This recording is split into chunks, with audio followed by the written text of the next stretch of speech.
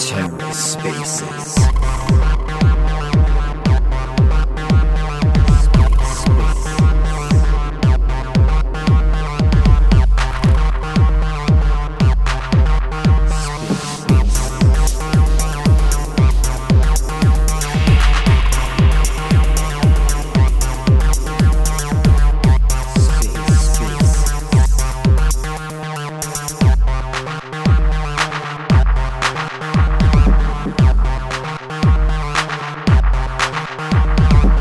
Hello and welcome to The Ether. Today is Sunday, December 18th, 2022. Today on The Ether, part 2 of the 3-part Cephii space, Luna, Lunc, AMA, Q&A. Let's take a listen. Yeah, we need to get CZ back on again. Grill that little bastard for a few hours. That'd be fun. Yeah, that was impressive. You managed to get CZ, coach. Are you here? But what are you people doing? Are you trying to merge? Yeah, that's where we're going. That's where we're leading to. I'm now on team reopen Anchor Protocol. I need to be reconvinced on merge. Yeah, even King Wabi knows this, and he's been advocating for. He's like, how come I can't borrow anything off my Lunc, and how come I can't use it as collateral and this and that. He's been bitching about this for quite some time already, and Wabi's not right about everything, but he's right about some things. That's one of them. Can we merge? Well, there is someone working on a lending on borrowing protocol for the Luna Classic community. If it's someone in Terra Rebels, I don't trust them. No, it's not. It's the Unity development team. I don't trust them. Wait, why is everyone negative Terra Rebels all of a sudden? Is there something I'm not aware of? I don't know. I'm not sure. I'm just going off the recent polls on Lunc DAO, where Terra Rebels seem to be very unpopular. You let the polls decide for you what you should. Well, they have really high engagement, so that's true. maybe that's as good a referendum as any. It is. Yeah. Hello, Cephii here. Just a quick question, guys, because I was hearing it seems that everyone wants to do borrow lending, which is good, but it's more than borrow lending to make yields or generate return, no? Turn Anchor Protocol back on. 12 billion % APR. That's right now. Yeah, exactly right. And the USTC yield reserve. It's called everything's ready for you. Just turn it back on. I don't know. It feels like I don't know. I think we should. There are many ways to make yield. And going back with that yield, if you opened it back up, I would probably throw $1 million at that immediately. Immediately, no questions asked. Fuck it. I'm just yeah, that'll be an easy 10x, in a heartbeat, right? You don't need the decks that you're building. Sorry. Huh? You don't need the decks that you're building. Just turn Anchor Protocol. Turn Anchor Protocol on your and use Astroport. It's all there. It's all literally sat there waiting for you to use it. We need that. It's set at $1 billion. What is it? What's the APY right now on that sucker? It's $1 trillion. 12 billion. Yeah. But in what currency though? That's the thing. That's the question. The currency of whoever sells first and fastest, Fafi. Exactly. That is the currency. Exactly. That's the key here, I think. What's the is there a yield reserve still? And what is it? How much? There is. I don't know what it is off by heart. I feel like it's maybe 100 million. As in dollars? USTC. Oh. That's rubbish. Wait, hang on. Say it again, Ryan. I don't know. I'm trying to look what it is now because I don't want to. Don't overpromise. Yield reserve is 119 million UST. So around 2 million. 4 million. What is it? 4 million. Still, we've got the anchor token emissions. Exactly. Double whammy, 2 fire hoses. Oh, the 10.9 billion net APR. I think the price of Anchor has gone down. And 16.2% APY on Earn. Projected to go to 15%. Oh, that change didn't happen. But you can't deposit anymore, right? I think you can deposit into Earn. Maybe. Nah, I don't think so. Oh, Right? No, it's shut off, I'm pretty sure. that's rubbish. Don't test it. No way. Wait. I'm pretty sure there was like an exploit that happened and then they shut everything down. Oh yeah, it is. It's spot off. It's like how Mirror Protocol was sitting there for weeks and weeks and weeks, and you could just there was some obvious exploit, like really stupid fucking, like it's like a really straightforward arbitrage or something. And the first guy to spot it was like, I'm gonna make a few $1 million. He just like stuff on the front end, like not even complicated. I'm trying to remember what it was. I was like really pissed off. I was like, fuck's sake. You wish you had thought of it first, right? If I just gone on Mirror Protocol and just like looked at it and gone, what was it? Let me look it up. Hang on. Someone posted this at some point, like the actual method. It's funny. It might have been one of the things Fat Man said. I can't remember.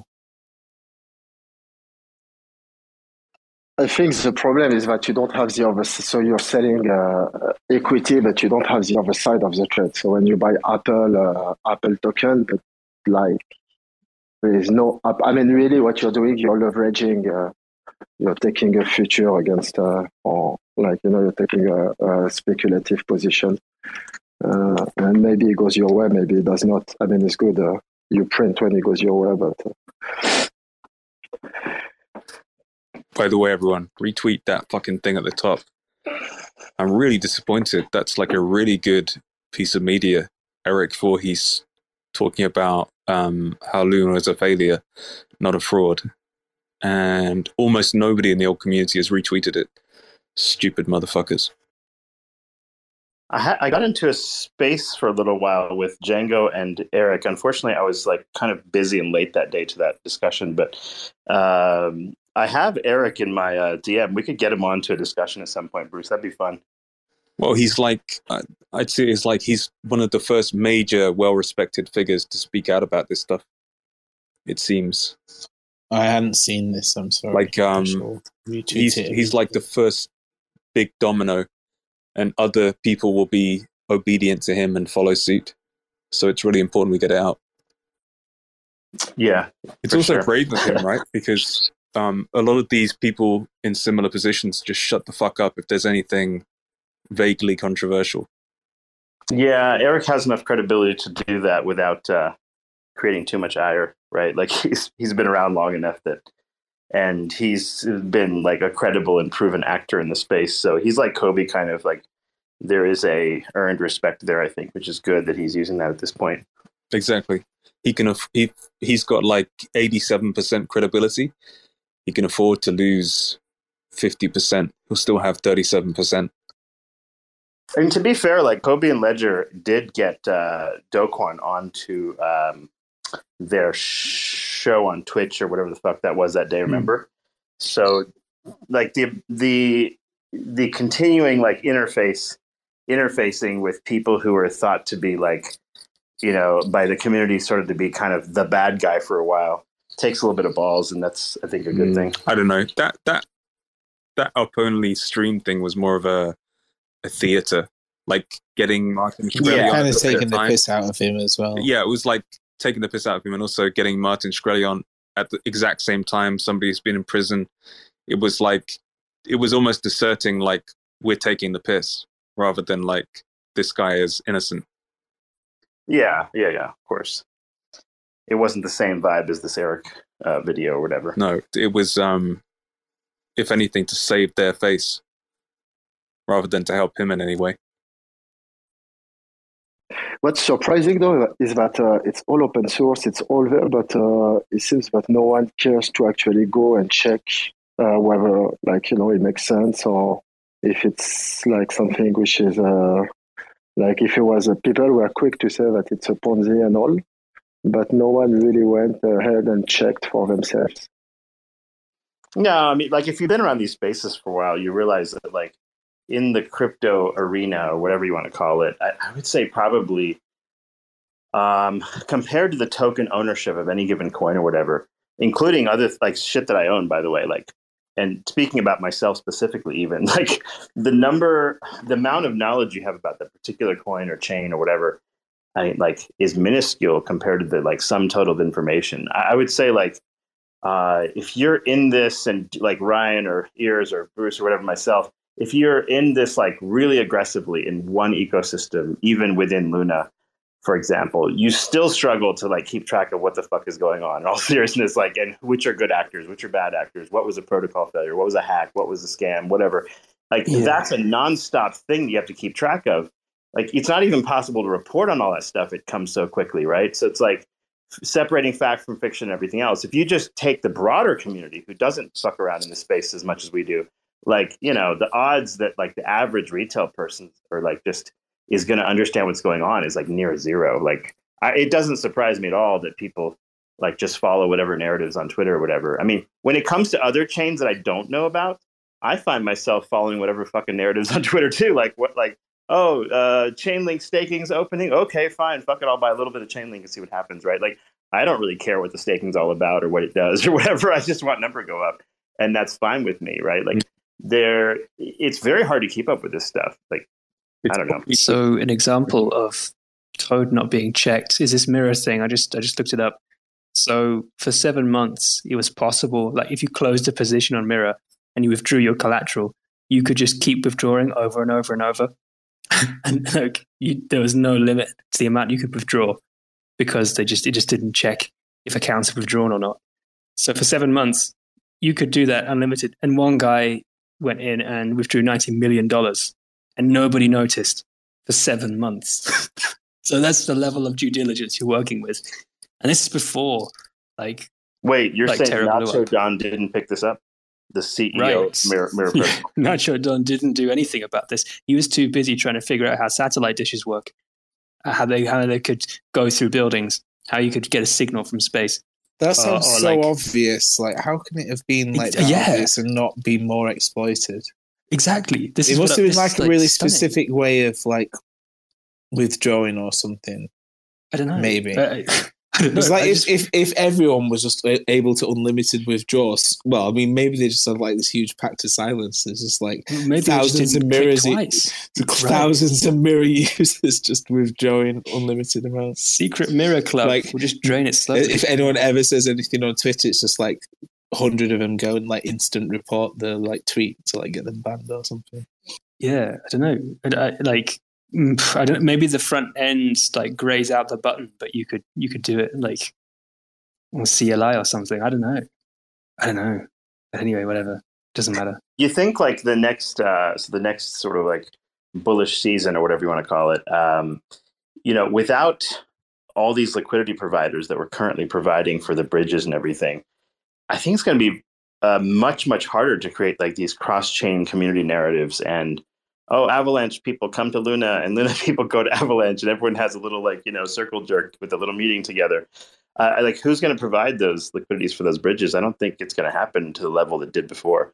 I think the jump capitals and like between Nomad Bridge and all the different bridges, like, and even like the Binance like exploit or whatever, all of those things like make it seem much less likely for that to happen in the future. And like, it's part of the reason why I don't bother with other chains anymore. I just stay within Cosmos because I'm like, well, at least with IBC, I can play around on different chains and I can transfer this way and that way, but I don't quite have the bridge problem. And like, to go and like learn another chain and its risks and everything else seems less and less compelling to me. Because like but anyway, what do you think, Ryan? Do you think there's going to be like a resurgence of bridges or you think that shit's over with? Yeah, it's difficult to say. Like, if Axelar Bridge goes down, most of Cosmos is absolutely fucked. So that's worrying. So, like, you kind of like need native stables for. But isn't there going to be a like maybe like January, February? Isn't USDC Circle going to be? I don't know what I don't believe any timelines that I ever hear from any Atom dev because You never know. Yeah. But I mean, like, word on Interchain this Security is- was supposed to have been launched like 3 or 4 months ago. So yeah, I always heard like January, February, but assuming that Interchain Security opens and there's a new daughter chain on the Cosmos Hub, then technically that's where supposedly Circle is going to release native USDC, IBC native USDC, and that's going to be usable. that'd be nice. Theoretically, in the next That'd few be months, nice. like, we'll have to see what happens. But that It's would a shame that that it's Circle, but like it is what it is. Yeah, I mean that is very a native stable is better than a bridge stable, so that's one step up the ladder at least.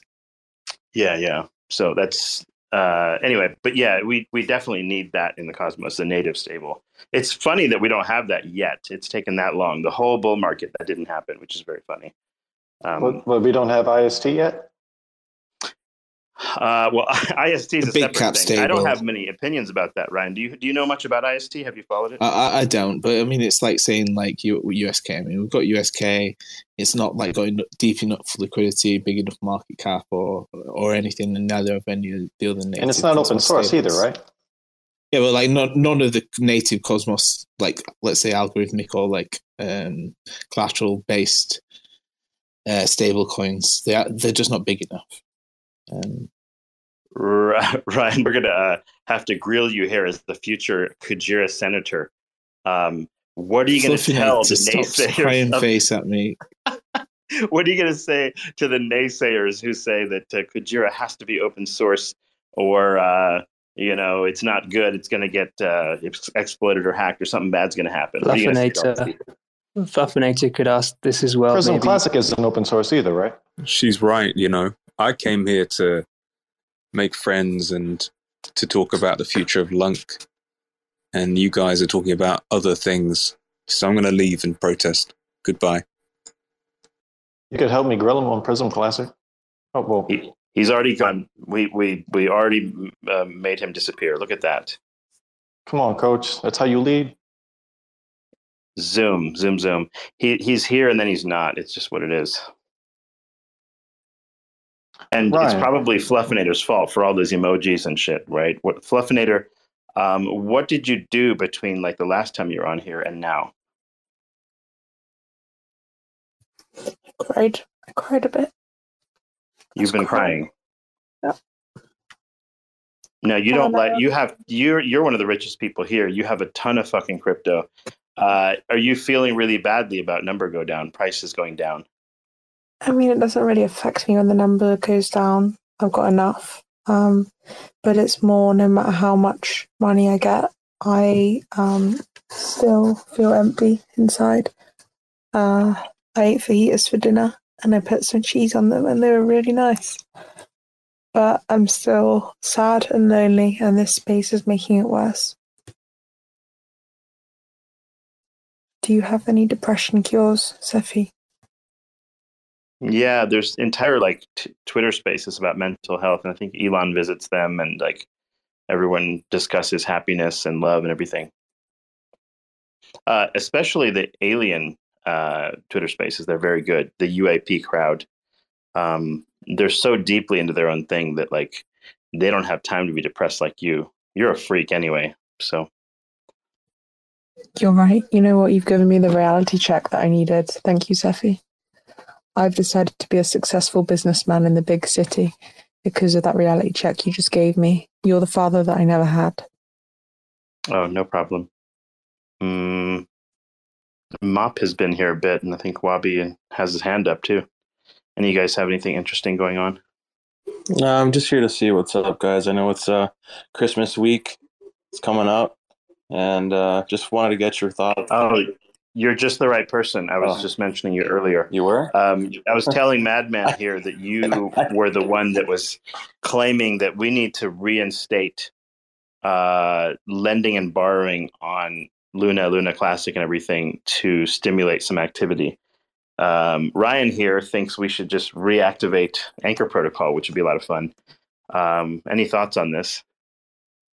Yeah, so I think, going into not this year, but potentially 2024, because I think next year is going to be more of a muted year within crypto as the macroeconomic situation resolves itself.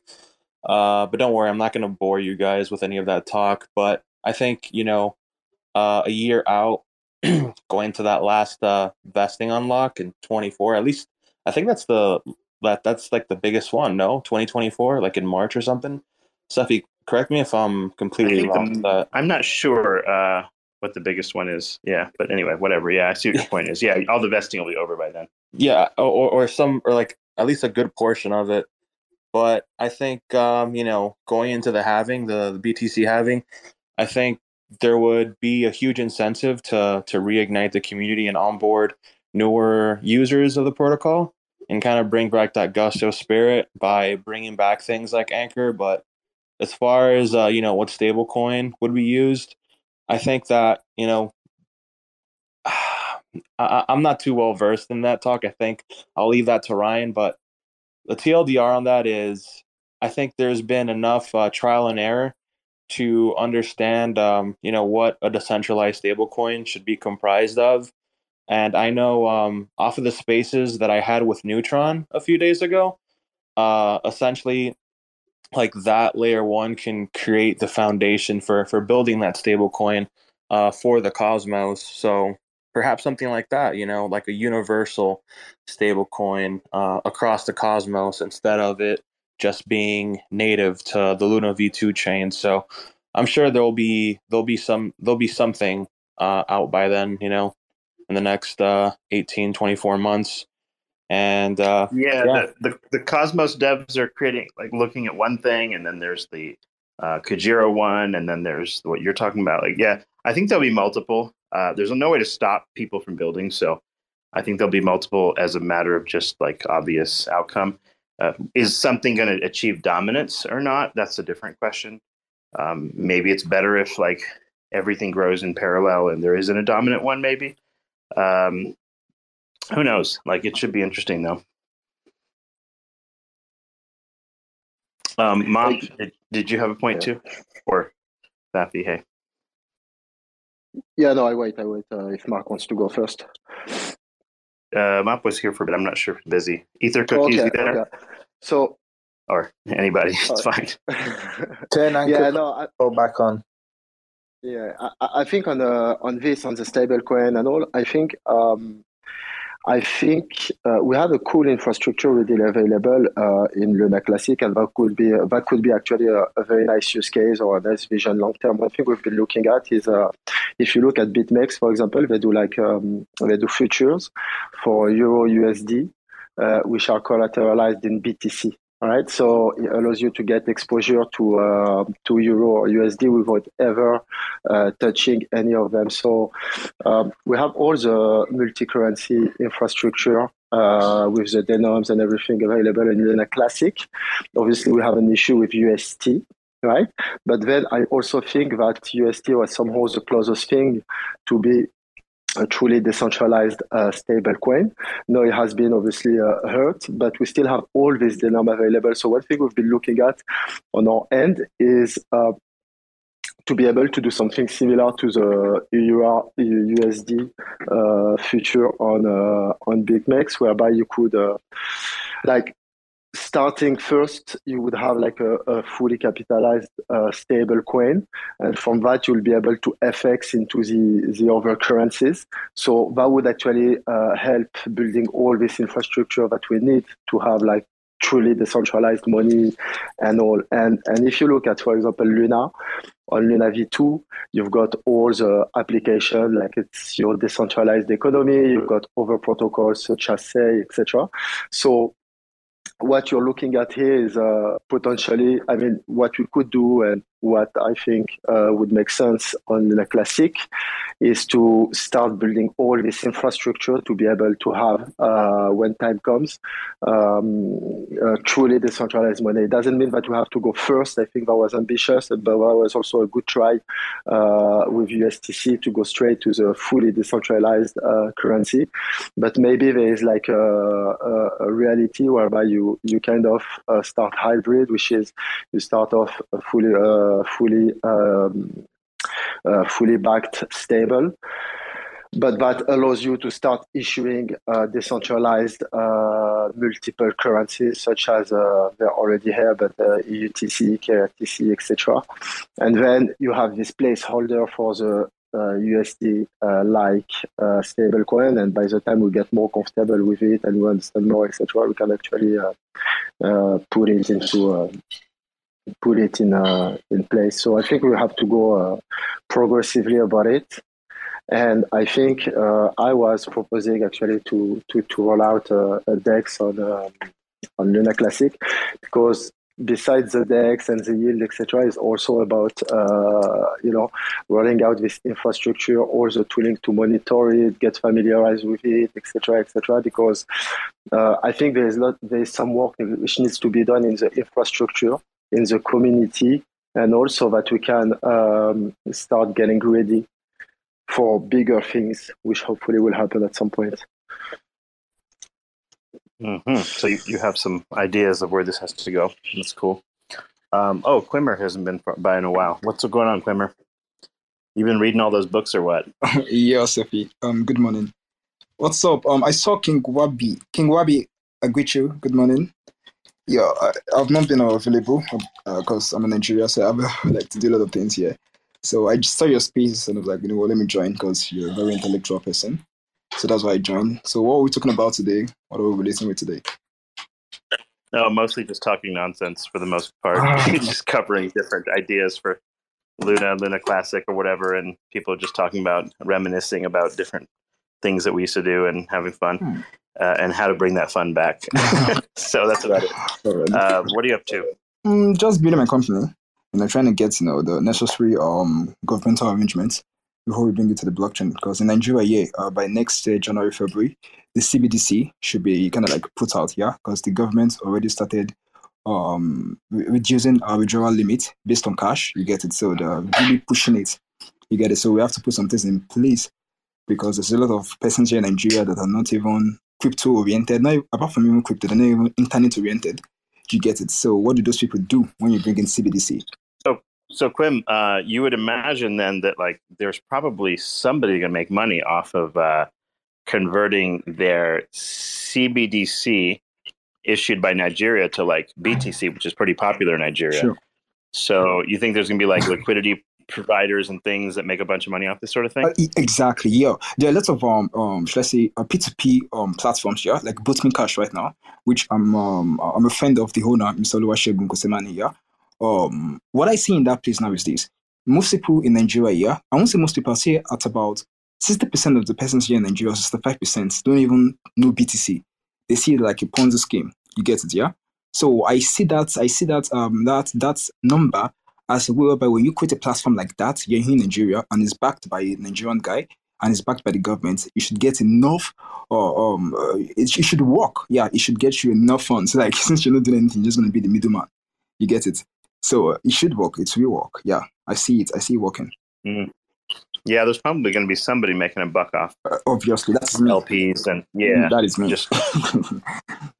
So, although I guess the risk would be you have to hold like Nigerian dollar, which is inflationary. So that's like the negative part of being an LP provider, I guess. Yeah, but then you see, that's the thing. Most people don't understand this. Now, I'm sorry if I'm about to like say nonsense or trash. I'm sorry. It's just my own perception. Yeah, I don't know what you think about Russia, gold, oil, and US, and then BRICS. Do you have an idea?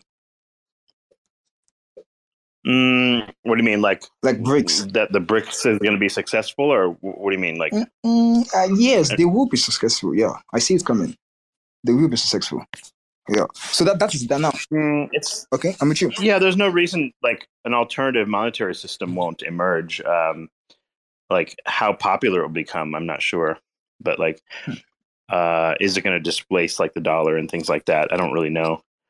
Hard to say for sure. Yeah, hard to see. Yeah, but then if you look at history, you get it. It's all about commodities, right? That is what the world uses most, apart from fiat, right? If we're looking at it, right? So it's fiat against commodities. Now, I was actually watching like a channel. I forgot the name of the channel, and I heard when Putin was saying something about if you want to get oil, you have to use gold, right?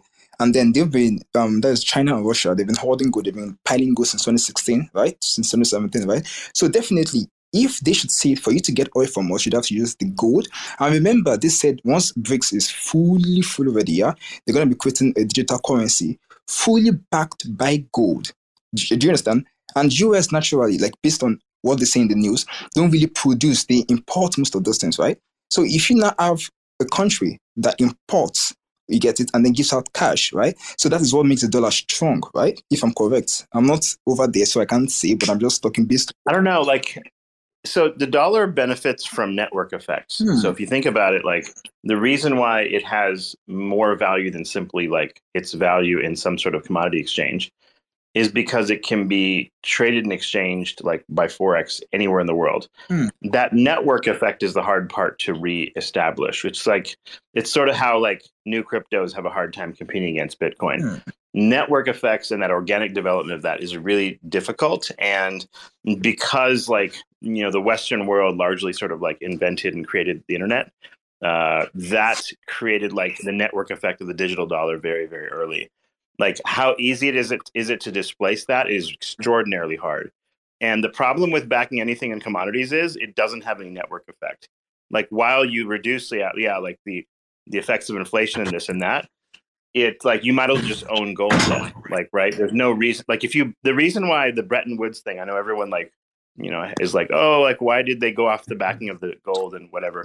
And the reason is because like when you back with a commodity, you reduce the scalability dramatically.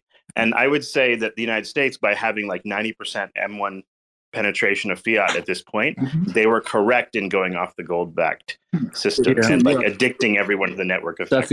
Cephii also gold was heavily manipulated via other entities and countries and things like that. So it still is. So that's a kind of like also the danger of like backing up stable coins with anything other than traditional fiat. Thank you. But I know Quan, like during that whole unwind, he had stated like moving forward, perhaps we should have done something more like USDC backed or like US dollar, something like that. He hinted something along those lines. So perhaps for USC 2.0, that can happen if it happens, right? This is all like knock on wood speculation on my part. So Yeah, I go with your idea, but I want to ask you a question, Cephii. Do you think, not do you think, so based on what you said right now, in as much as gold definitely can be easily manipulated, or obviously like adding it with other steels or other metals, just to like make it heavier, you get it, that makes BTC a better form of gold, right? In your own perception. Yes, that's the argument, right? It's the verifiable scarcity. But then, can't you also manipulate Bitcoin using derivatives? Well, with derivatives, yes. So derivatives become sort of like off-chain Bitcoin in a sense because they trade at the same price, and you can technically at some point or at any point technically you could have more liquidity in the derivatives than the primary asset, which is sort of like the problem with gold or anything where derivatives are at play. So the thing is, like, if you think about derivatives, they are not that different from liquid staked assets and things like that. There is this sort of like inevitable derivative formation for anything, any commodity, any asset, and you can't really avoid that, really. True.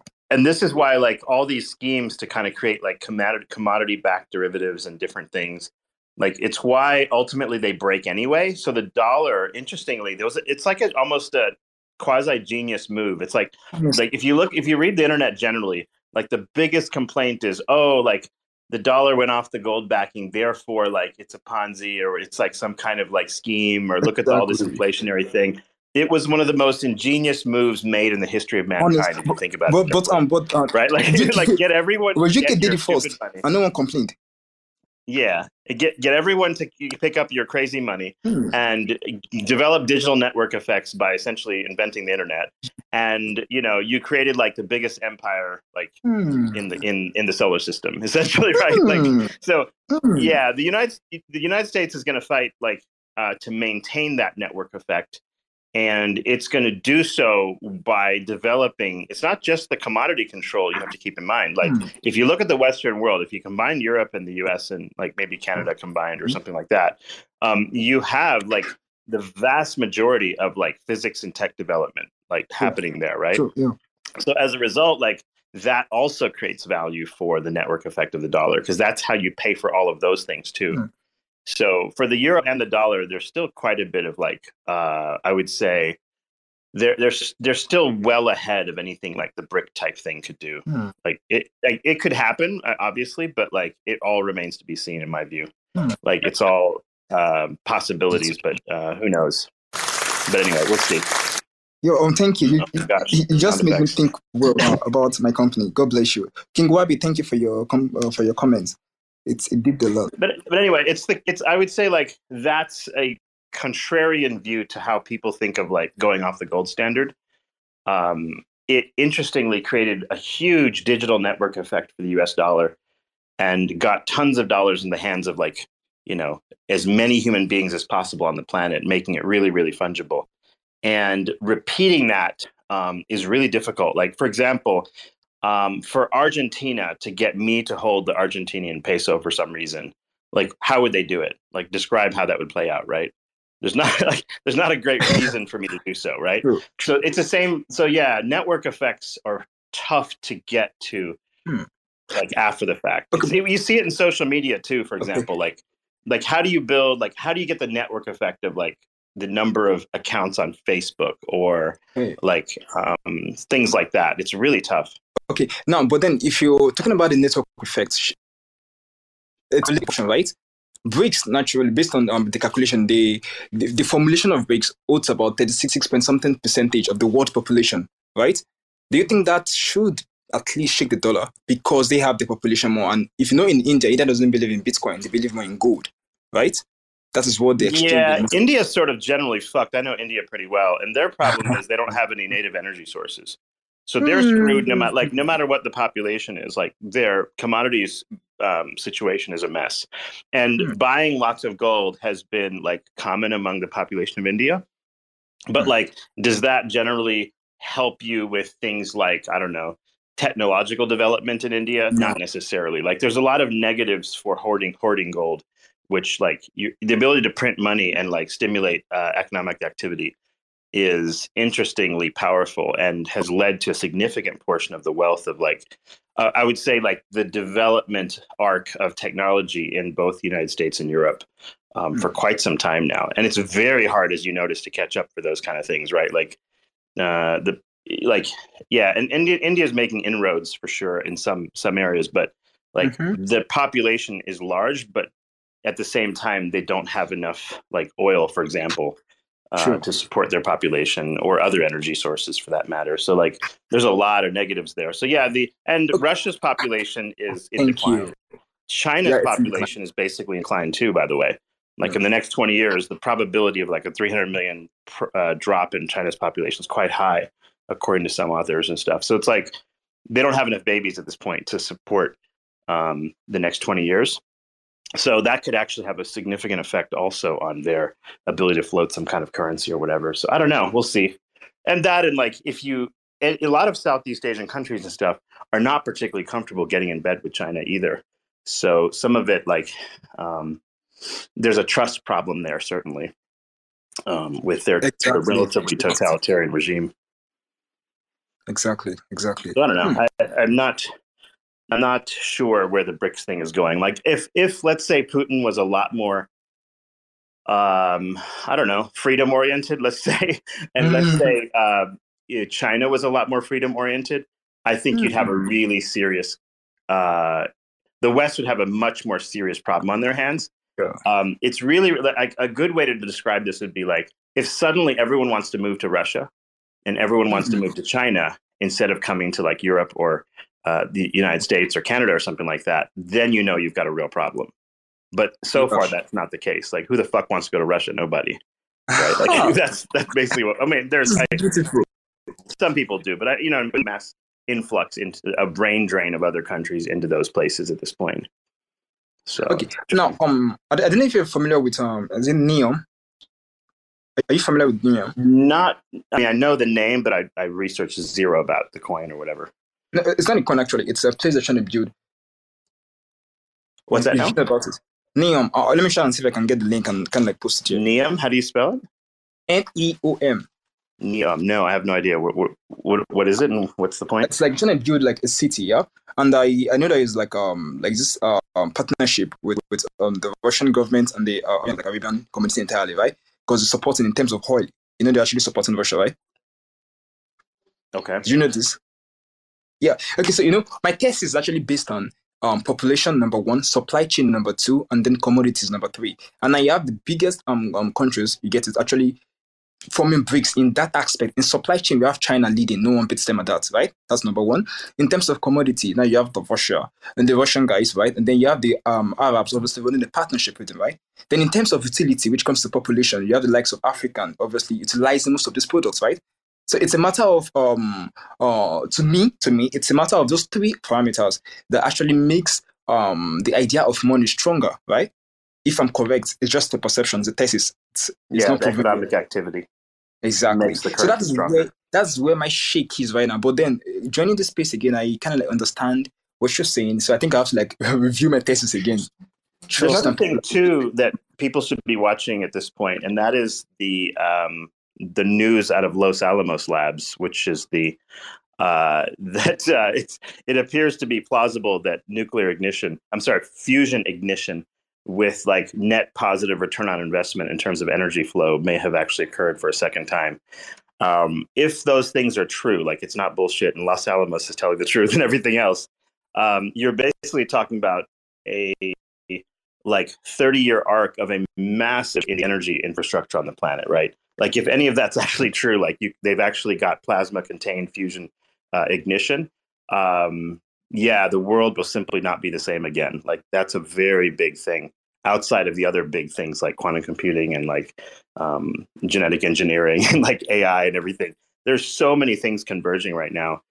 Trying to predict like who's going to be like, the world power and currency or whatever in the next like 30 years, it's so hard to predict with these things coming what the world's going to look like. I hesitate to even bother to even try to speculate too much. It's like you're just not going to be able to figure it all out. But like the fusion ignition is just absolutely amazing if it works, right? Yeah, and it appears it has. Like there's net energy positive from fusion now. True. That's crazy. That's real crazy. When you spoke about AI the other time, I laughed because I was someone that actually fears the idea of AI. You get it with this Elon Musk Neuralink and all. I kind of like I'm scared of it here. But then, like you said, it's a matter of trust, right? That's that. I think that is one thing that America has been able to diplomatically sell to a lot of countries, right? So. Thank you. I have to like write this down and then read this thesis to be sure.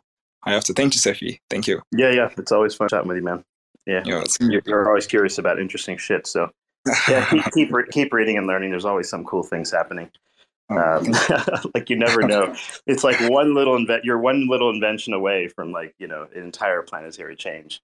And we have at least 4 major things happening. Like just those 4 that I mentioned are enough to change the whole planet in 30 years to like make it barely even recognizable. Our children's children and be like, oh yeah, you old men, you stupid idiots. Like, what were you thinking? Like, what do you mean you were talking on the phone or whatever? Like, True. We're using smartphones or some stupid, like crazy thing like that. Who knows? We'll see. Yeah, we'll see. Who knows? Wow. So, Ears, are you excited for the future of the world? Or are you like pessimistic? Or Ryan, are you bearish? Very, very bearish. You're bearish? Like, what do you think is going to happen? Bearish humanity.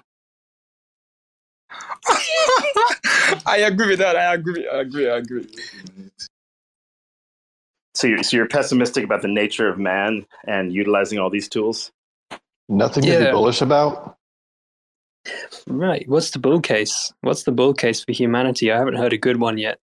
The thing, like if you're able to get fusion reactions going, and you're able to do so with, materials that are reasonably renewable, like or reactors that like last. You know what the side effect of that is, right? It's strip mining the planet to its absolute core, right? Like if you think about it, like any sort of tech that human beings like to use, we like to use to maximum effect. It's the Jevons paradox problem. Whereas the more efficient something becomes, so like, you know, like the carbon capture people and all these things, like carbon credits and all this shit that's happening in Europe now. Like this idea that, oh, well, if we reduce our carbon emissions with cars and stuff like this, that the world will be saved because global warming or some shit will like be saved. But here's the thing, like if you make, if fusion becomes possible and you're able to sort of like get limitless electricity, essentially, the incentive will be to dig up every mineral known to man out of the ground, right? Copper, gold, like whatever you need to make electronics and shit. And you will dig to the bottom of the planet until it is absolutely like, you know, as far as you possibly can. And the public will demand it, right? They just will want all those cool things that you can dig up. And you'll have the energy resources to destroy the entire surface of the planet. So yeah, so I'm a bit bearish on this in the sense that like both AI, there's almost all like permutations in game theory look like they turn out badly. And my bearish case for fusion is the human beings have no fucking clue how to use the energy and will destroy everything as a result of it. That's my suspicion, right? Like we strip mine everything. So it's unlikely we'll be responsible at all. So that's me, the pessimist in this regard. So when as soon as I saw like, fusion ignition, I'm like, that's kind of cool. Like, okay, here we go. But at the same time, you know, that completely destabilizes the current energy market of the world if that works, right? So that's very interesting. Anyway. Can't you just believe? You know, like what happened to beliefs? You know, in the belief system. I don't know. The good news is like somehow we survive, but on this planet. But like, I don't know, the ability to sort of like use energy, you know, relatively inexpensively is pretty worrisome. In a way, like at least, you know, you say, okay, well, I don't spend too much, you know, driving my car because it's expensive, or maybe your vehicle is expensive, but everything of efficiency on this planet, like let's say more efficient power transmission, like then we start like hanging Christmas lights and shit. Like we let, you know, like I have in front of my house right now, like as if we really need all that shit. Or we will like, you know, put lawns out there and then mow them every day. Like we're idiots basically. So like everything we tend to do when surplus energy is available is wasted. And just use it for the fun of it, like, you know, for whatever reason. That's pretty common. And I don't think that trend is, you know, like whether it's good or bad, you can sort of judge, you know, however you like the world to look. But if you can imagine, if everyone on the planet had really, really inexpensive energy, what are they going to do with it? Right? They're all going to hang Christmas lights around their house and like do all this shit and like make more trash. And to make all that shit, you got to dig more stuff out of the ground, which means you have to strip mine the surface to oblivion. Like that's the ultimate outcome in my view of what happens, right? So I don't know. That's, you know, because once you have fusion energy, then you have sort of abundant electricity, which means now you can synthesize everything from organic molecules to like you can synthesize new materials, you know, using nanotech processes and everything else and robotics and all that. And you can basically create lots and lots of things that the public will then demand raw materials for it. You still have to have like metal. You have to have the chemicals that make these things up with petrochemicals and everything else. And, you know, it'll become more efficient, but at the same time, the population will tend to explode because now you can farm more efficiently. Now you can put more people on the planet. And it's not so much that you can't fit more people, that works out, but it's really hard to deal with the entropy of like, I don't know, the trash of the oceans or digging up the ground on the earth and stuff like that. So I don't know that it's a net positive for human beings generally to have access to more energy. It's hard to tell. Yeah, it's hard. But then I wanted to ask a question. This would obviously affect the food supply of the entire world, like food supply exactly, because obviously we need lands, we need fertile lands, right? Yes. Exactly. I think yes, because the availability of abundant electricity allows you to create organic compounds like this, what we get from petrochemicals, organic compounds such as amino acid strings like proteins and things, we can manufacture them from scratch. So yes, it changes the entirety of everything when you have abundant, relatively low priced electricity that can be gained from essentially water isotopes, right? Like it's a big deal. Yeah, it changes everything. And fusion reactors change the ability for any kind of like interstellar travel. They also change interplanetary civilization stuff. So Elon will be, I'm sure, is paying attention to what's happening in that space. Because it impacts everything, right? Like your ability to sustain, say, for example, using helium-3 or something like that on the moon, which is abundant on the moon, to create a reactor there to sort of live there and then create, whatever structures you need. You need abundant electricity where you're going, and like solar panels and shit aren't going to do the job. So like, yeah, fusion changes everything, like everything, literally, like there's no process on the planet that wouldn't be different, like transportation, like food, like anything, and any sector you care about, medicine, the stringing of long, like molecules together, like life does with abundant electricity. It's just amazing how much can be done. Like it's limitless, really. And you'll have other things that you can do too, like with nanotech and biology. You can wind up creating all sorts of new things. Like, you just basically 3D print your t-shirt or whatever. It's like watching that, show like Westworld, where like they're just manufacturing shit out of thin air. Yeah, that kind of stuff becomes possible. Lots and lots of electricity. And then, you use like the AIs to program these things.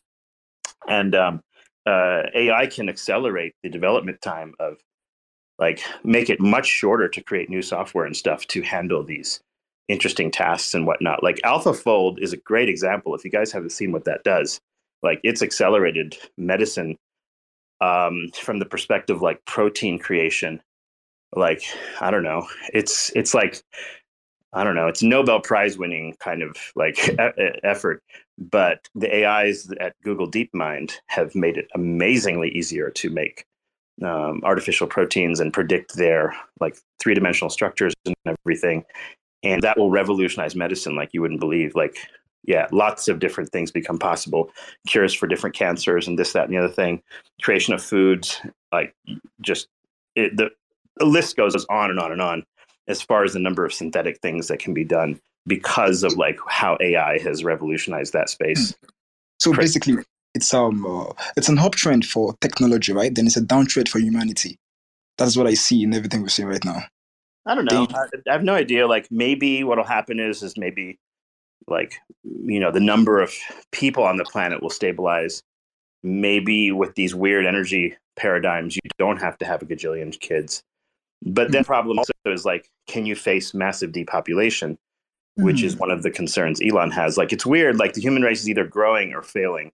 It's hard to be like neutral without creating the possibility of like any artificial control of the human population doesn't work. Like it has too many like flaws in it that can crack and crash, as China's recognized, right? On the other hand, endless growth is not really entirely feasible.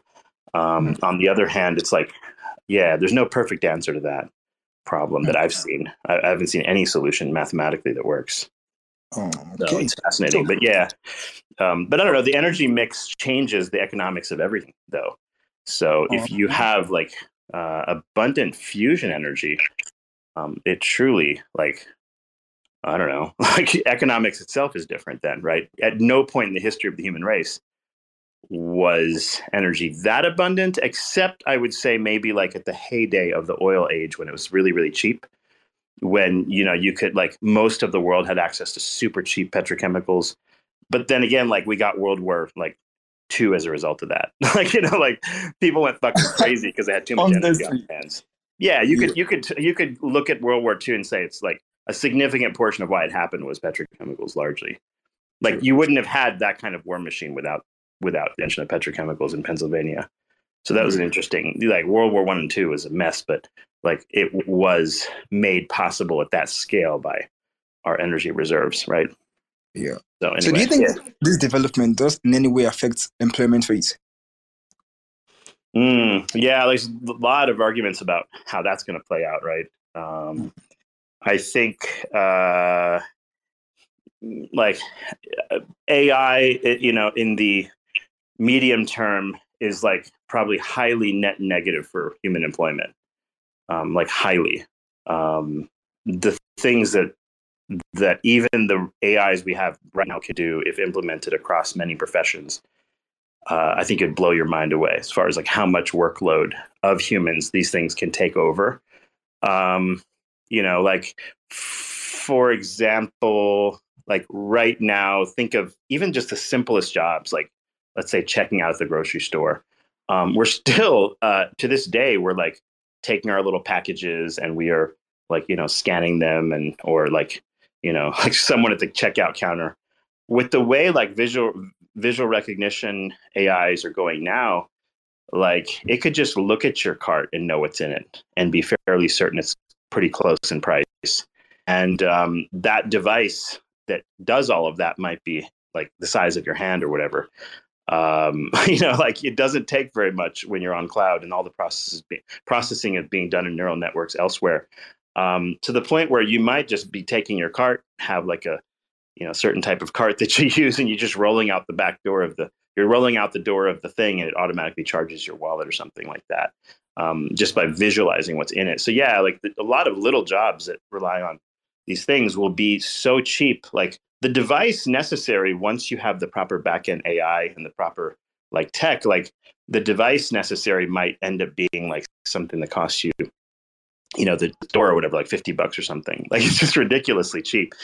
Great example would be like, okay, back in the 1990s, an Olympus bronchoscope for looking in your airways, which is a medical tool, like which has a camera at the tip. It's a long kind of like fiber optic camera with a camera at the tip. You send it down your nose and into your lungs. If you've ever seen this thing work. So when I was starting out my career, these things were like 50 to 100K or more each. Now, when I go to work, like most of the time I'm using a disposable one. Like I literally throw the thing away when we're done with it because it costs more time and effort and labor to clean the thing than it does to just throw it away. That's how cheap the tech has relatively become, at least for now. Like while resources are like where they are, but that may not make sense. The disposable culture may not make sense in certain like perspectives, but economically, like you've gotten to the point where you can make disposable medical tools with cameras on them and everything. But so if you think that like the checkout at the grocery store using some of the AI stuff we've seen so far is not going to be dramatically shifted in 10 years or less.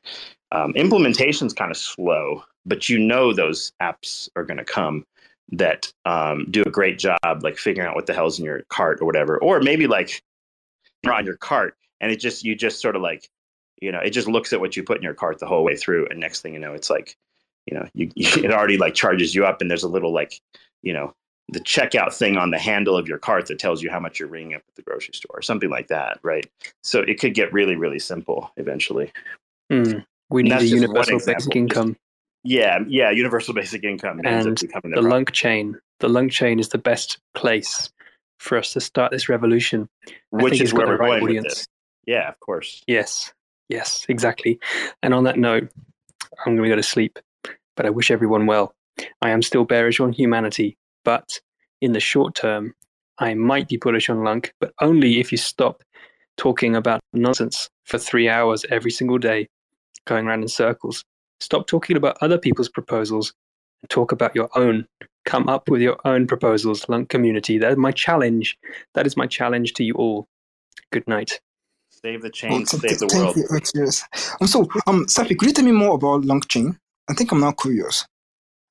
Because you have a lot of intellectual people. No, I'm serious. You have a lot of intellectual people here. It was on the Lunc, like the Lunc DAO space. I kind of like met you, Cephii. I met Jimmy. And I'm kind of like curious. Could you tell me more about Lunc chain? I could read up on it, but I think I'd want to hear from you. Kit. Oh my God. Kit is laughing. Well, currently, it's a functioning Cosmos chain.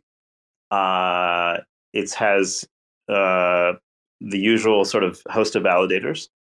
It unfortunately is too centralized right now in terms of validated distribution. That's a clear problem at the moment.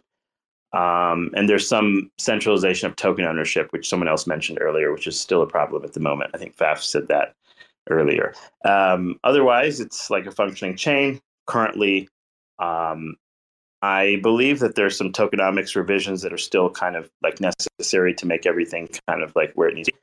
And they face the same issues as any other blockchain right now in the proof of stake space, as far as attracting liquidity, attracting dApps, and attracting users and everything else. That, in a nutshell, is what it is. It is a little higher market cap than many of the other Cosmos chains because they attracted lots of attention. Or we attracted a lot of attention, I would say, like when the crash happened and everyone was focused on Terra and Luna and what happened. And a bunch of people bought Luna Classic to speculate on it, making the price sort of skyrocket. And then that has been slowly bleeding away to where, like, I don't know, the price has been kind of finding its bottom as far as price discovery to the downside. And that's sort of where we're at. But as far as like, can anyone clarify like what the absolute reason to buy Luna Classic is? Not really. It does have a sizable community and a sizable number of like fresh crypto users, which I think is a strong suit. And then it has like already functioning wallet because Terra Station for Luna V2 also supports it. So yeah, it has a good wallet. It functions, and there's a lot of enthusiastic people hanging around trying to do stuff with it. That's pretty. Do you think it's scalable enough? Do you think it's scalable enough to actually build like a platform that will be utilized by, let's say, like a country? Do you think it's scalable enough? Cosmos, it's fairly easy to spin up new Cosmos chains. Okay. I don't think any country today would be super, super interested in piggybacking onto an existing L1. I would think most countries would want their own layer 1 blockchain. But I don't know. I'm not sure what, like, for example, Nigeria, their CBDC, where are they releasing it? Is it on Ethereum or what? Like, do you know? No, that's the problem. It's like, when I read the article, right, they didn't say exactly. They said they were going to be using a DLT, distributed ledger data, right? Now, I am not exactly sure it's going to be on Ethereum. Definitely. I mean, the most easy thing for a country to do is the Cosmos Ignite SDK, like the Tendermint Ignite software development kit, and spin up a blockchain fairly readily. A country would easily find tons of validators that are interested, right? So if they want to make it decentralized, if they don't want to make it decentralized, they could own all the computers. But the problem with doing that would be like your country's blockchain would be susceptible to DDoS attacks because like a country is a strong target to attack. And you're much more likely to have DDoS attacks at that point. So I don't know about like CBDCs with countries yet. I'm not sure. Like, imagine if you had like US dollar CBDC, and then like China, like China, like flooded the validator set and like had like control in stake. That would be pretty hilarious. Yeah, I think like the US government, if it spun up a lot of servers, say like it actually ran all the servers, could easily have the processing power to create its own chain, but it wouldn't be decentralized. All of the validators would be just in physical location different, but probably the country would own all of its systems, right? There's no obvious reason to hand those validations off to a decentralized system either. So suspicion is that that's what would happen. I could be wrong. I'm not sure where they're going with it, honestly. Like, but yeah, the biggest issue is going to be like, the bigger you are, the more susceptible you are to DDoS type activity. And and if you think about it, like who's powerful enough to have enough processing power to like overcome any DDoS attack? And that would be like probably the US government, and like they have the purchasing power to buy enough processing power and the bandwidth on the internet to do all of that and more. So like, yeah, they just print $1 trillion and then build the infrastructure. Ding, it's done, right? Like there's just nothing to it. So I think, countries, I suspect they're going to just like print their own architecture in a sense if they're going to do so. I would be interested to know though, like if like between DARPA and IBM and like the quantum labs at Lockheed Martin. Like I have a friend that kind of works in one of those. I'm curious if they haven't already begun like mapping out the quantum internet and currency on quantum computers as the primary servers, where the United States and Europe China's making its way too, but like IBM is like well ahead of many other industrial like players in this regard, and like it's quite possible that they just skip over all this other bullshit and like fuck your Bitcoin. Here's your quantum network, right? And then that's the bear case for BTC, is that you have an alternative that's vastly like harder to break into the foreseeable future. But right now, like the quantum tech, the error rate on sort of like quantum memory and stuff is just too high. That's something that's being worked on. I think IBM is thinking that they're there by like 2026, 2027. And then like, yeah, don't fade the ability for the like people at like Bell Labs and Los Alamos and shit to build the internet. They already built the fucking internet. They know exactly what they're doing. And there's serious geniuses from Caltech and MIT and stuff that go into those spaces. Yeah, it's very, very like, I always say this, like, and as someone who's like, you know, has been around the world and everything, like it's a mistake to fade their capability. They're amazingly competent labs. Like I just can't imagine. It just still surprises me how much cool shit all these like European and American labs like build. Like it's just ridiculous. Like whether it's CERN, whether it's like, you know, like so it's amazing how much power the Western world has in terms of developing these interesting new things. And it's very hard to keep up once, you know, these things are built, right? Because like, let's say you have a new quantum network with like quantum error correction, and there's a new quantum internet. Like, just imagine how long it's going to take for like continents that aren't doing that yet to catch up, right? You'll be like 50 years plus into the future, and it's very hard to catch up. And if you have like currencies built on these things, just imagine. So that's like my bear case for Bitcoin, even though like I understand all of the nature of the tokenomics of Bitcoin, all the incentive mechanisms, all that shit. You can like sit around and talk about like the Bitcoin white paper for hours or whatever. But there are possible competitors that could make it just generally obsolete. If like you may not be able to get the network effect as quickly, but if you look at the United States government, like, you know, like if you look at the dollar generally with like hundreds of trillions of dollars of like M123 currency on float, like, and BTC being like, $1 trillion or whatever, it's like, it doesn't take long to put out enough computers on the planet with some quantum architecture, once that is available, to create an entirely new internet, much less a currency system. So yeah, a lot of interesting things. And they learned everything about what Bitcoin does. They learned everything about the internet.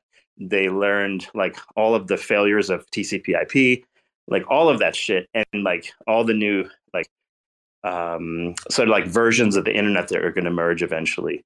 Like I don't know. It's very hard to predict this stuff, but easy to imagine that it's possible to make very interesting new things that could like overcome like almost every system we have now. Like everything we have will be obsolete one day, probably. Like when it comes to these technologies. So unstoppable supercomputers that run on 0-point energy. Well, not 0 point. 0 point's like there's no or proof like that free that's energy. anything. But it's a very abundant. Exactly. Very abundant, exactly. That's the word. Yeah, plasma. It's if it's able to be done at scale around around the United States, for example. Like and you don't have the nuclear waste problem either, remember? So it's like it'd be substantially cheaper in terms of ROI long run. And that's remember, this is just the earliest fusion experiments. This is not even like 20 years from now when it's like mature and you have a reactor that everyone's using for like actual production, right? This is just early stuff. It could get quite interesting, when you have this abundant energy and you have all this. But remember, there's not enough copper in the world. So if you're bullish on like a electrical universe or some shit, buy copper commodities or whatever, just hold on to them. They'll probably do better than gold. Yeah. Honestly, yeah, copper, yeah. Okay, so Madman. That sounded weird. Sorry, can I call you another name aside Madman? Okay, Matoshi. Does that sound right? That's correct.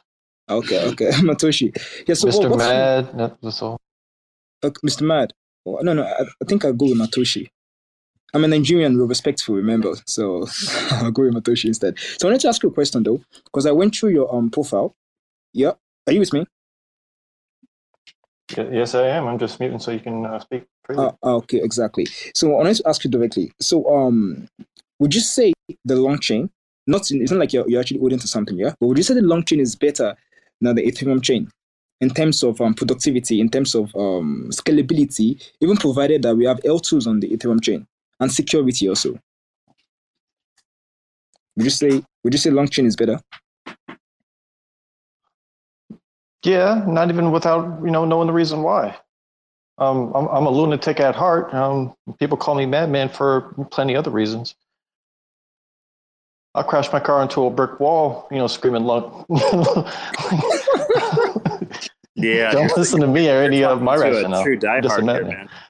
Quimmer, you're asking him to commit some sort of blasphemy by talking about the advantages and disadvantages of whatever. Like, no, you're talking about hardcore people here, man.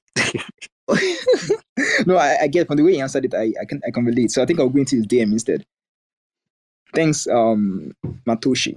No, in all reality, like the scalability.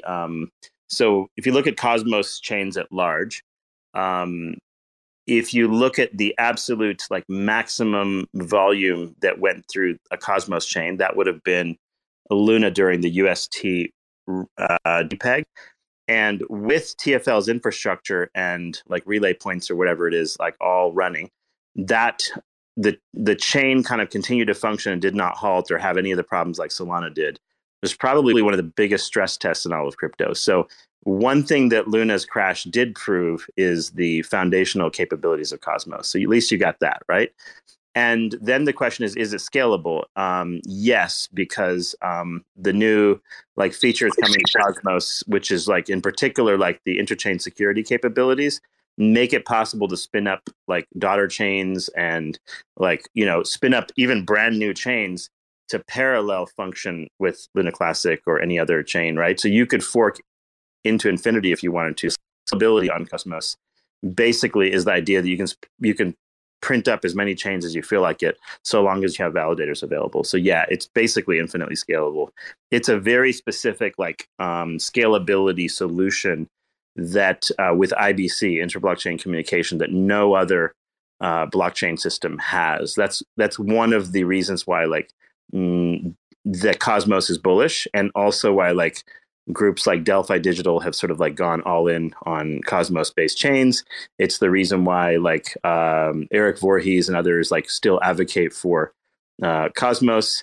And there's still a lot of active development and GitHub commits and everything else happening.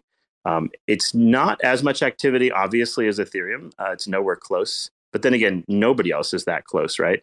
But there's a lot of room for sort of growth. The thing about Cosmos chains is, though, because there's so many of them, and now there's like 50 plus, right? So it's harder to get a meme effect on any one chain because there's so many of them. And I think some of those will long term like get boring and fail or whatever, and then some will succeed. But it's just a very different model for blockchain development than many other sort of systems out there in terms of scaling solution. So it's very interesting. It's different than layer twos. The difference on Cosmos is you not only don't need a lot of layer 2 solutions, you can print up layer 1 solutions for every possible app that you want. So app chains are pretty much going to be the standard going into 2023, 2024. A good example of one, if you want to see it, is like the Stargaze chain. Stargaze is a chain dedicated specifically to NFTs and only NFTs, and it's worth checking out just to sort of see what it does. Other example would be like Kujira, which is now a chain only dedicated to liquidations and within the Cosmos. So like you're seeing more and more of these kinds of things coming out where it's like each chain does something very, very specific.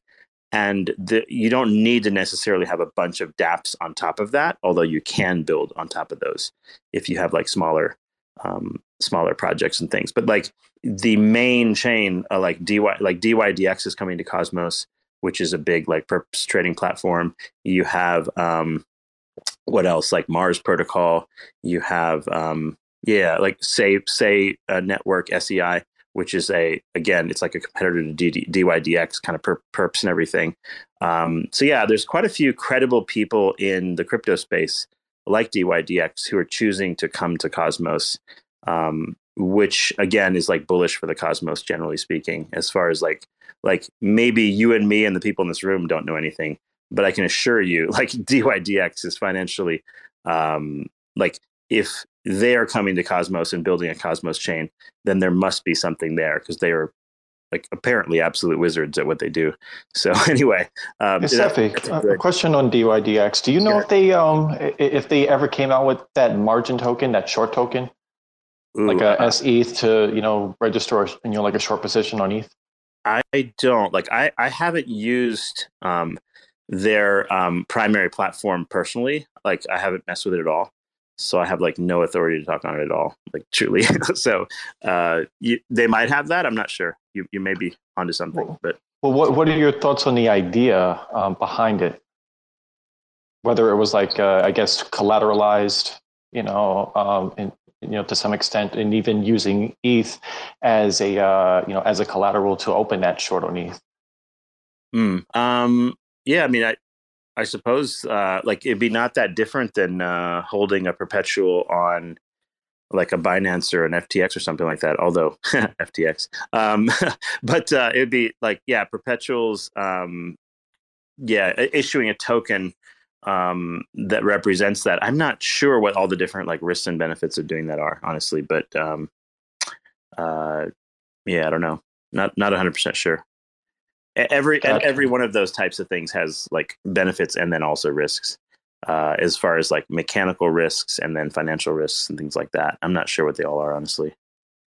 Gotcha. Like notwithstanding the notwithstanding the drain situation on Mirror Protocol, I was having a little bit of fun before the whole DPEG crash, like using AUST as collateral and then opening a short on the VIXI token.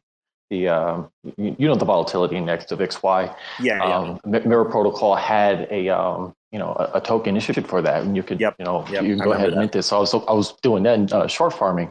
So I found like a little bit of safe haven, using AUST, which would go up in dollar price while the the VIX would continue to trail down. I thought there would be like some kind of benefit, like using that in some way.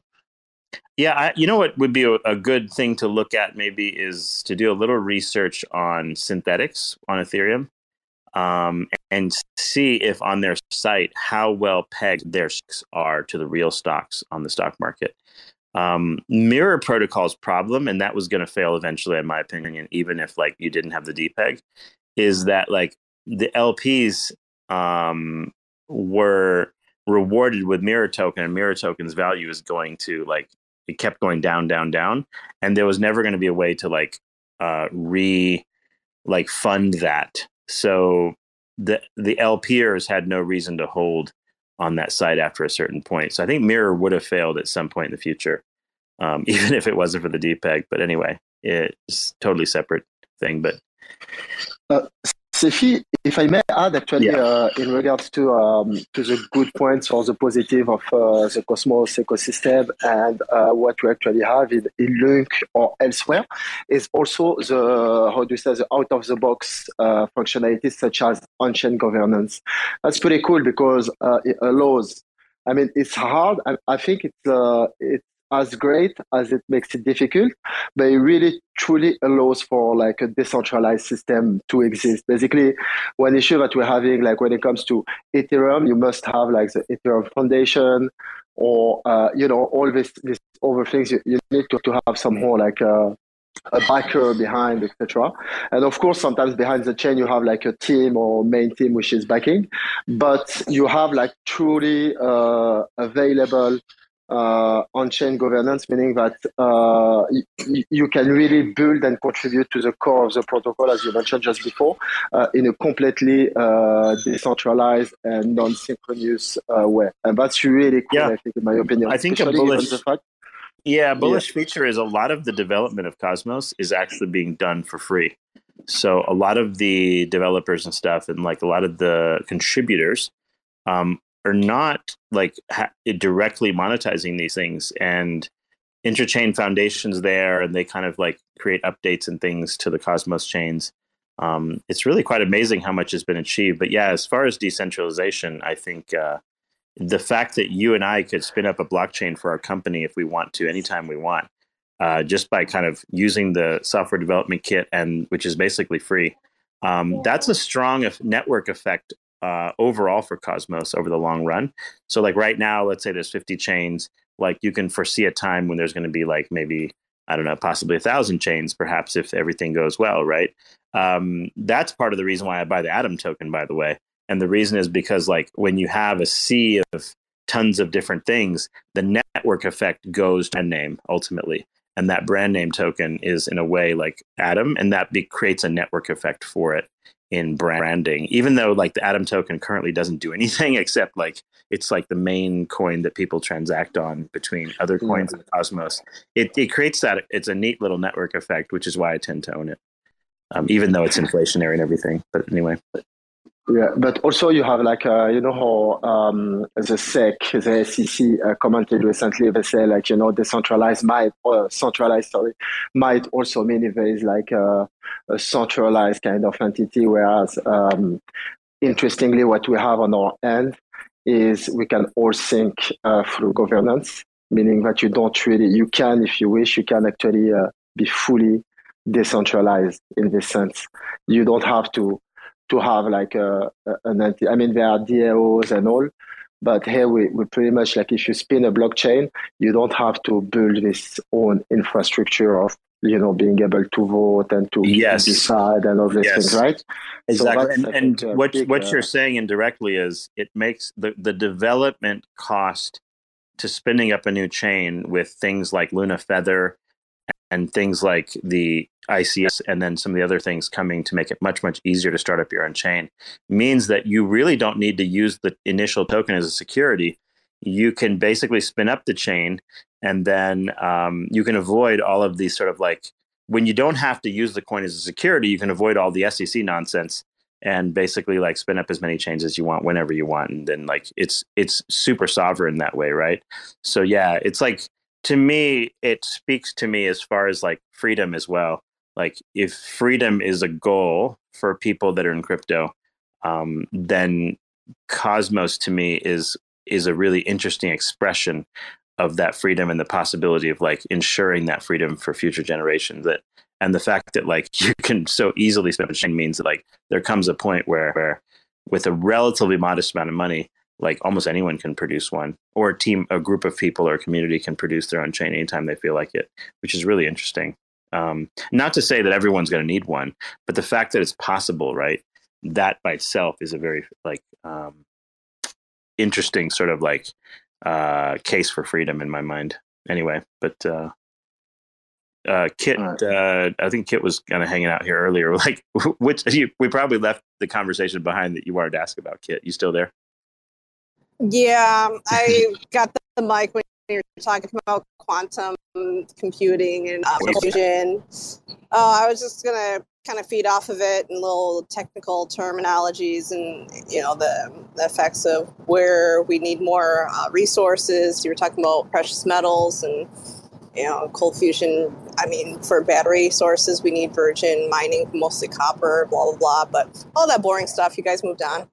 That's okay. Yeah. Well, yeah, that was my point. It's like tons and tons of resources will be needed because the more electricity you have, like E equals MC squared, right? So ultimately, unless you have the ability to create mass, like literally alchemy, like make gold, then you have to dig them, right?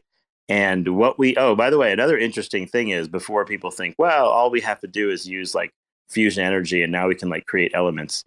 Understand that, like, I think the articles I've read about the creation of gold, it's like to create gold, you almost have to have like the pressure of like two white dwarf stars colliding. In other words, we're not about to make gold in our backyard anytime soon with fusion reactors or otherwise.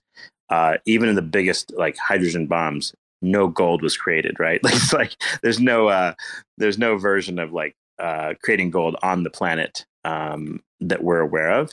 And as far as we know, the amount of like just pressure, heat, and energy necessary are truly galactic, events that are not particularly very common. So we have an unusual amount of gold on the planet. It's not necessarily clear that like there's that much gold everywhere. Although our solar system might have quite a bit, but like it's not necessarily the case that like conditions are available for the production of our rare earth metals in all parts of the cosmos. And I don't mean like the blockchain cosmos. I mean like the cosmos. So yeah, it's an interesting world. I think, but with E equals MC squared being what it is, it's not so easy. Just because you have lots of energy does not mean you can now have matter at your disposal, which means you have to dig it out of the ground or go to asteroids or do something to acquire this stuff, right? And that's a very expensive process. Yeah, unfortunately, it goes to the point of elementary physics of Newton's laws. For whatever we end up doing, the energy can't be destroyed; it's only transferred. And what does that do with our environment conditions? It turns into heat. Where's the the cause of the waste product? And we're supposedly people want to argue about global warming, but there will be a reaction. Yeah, when you create lots and lots of electricity from water, you're basically taking the energy that was held in water and releasing it to the air as well. So that does end up being released. So who knows what that does at scale? Who the hell knows, right? Like unknown. Anyway, but yeah. Hey Logan, what's up, man? You've been a while. What you up to? Yo, just chilling. You show man. up periodically, like every like month or so. Yeah, doing pretty good. Yeah, bro. I'm just like, I'm doing my thing. Trying. Every time I look at the charts, bro, I just get depressed. And then I'm like, okay, I just need to go build my business.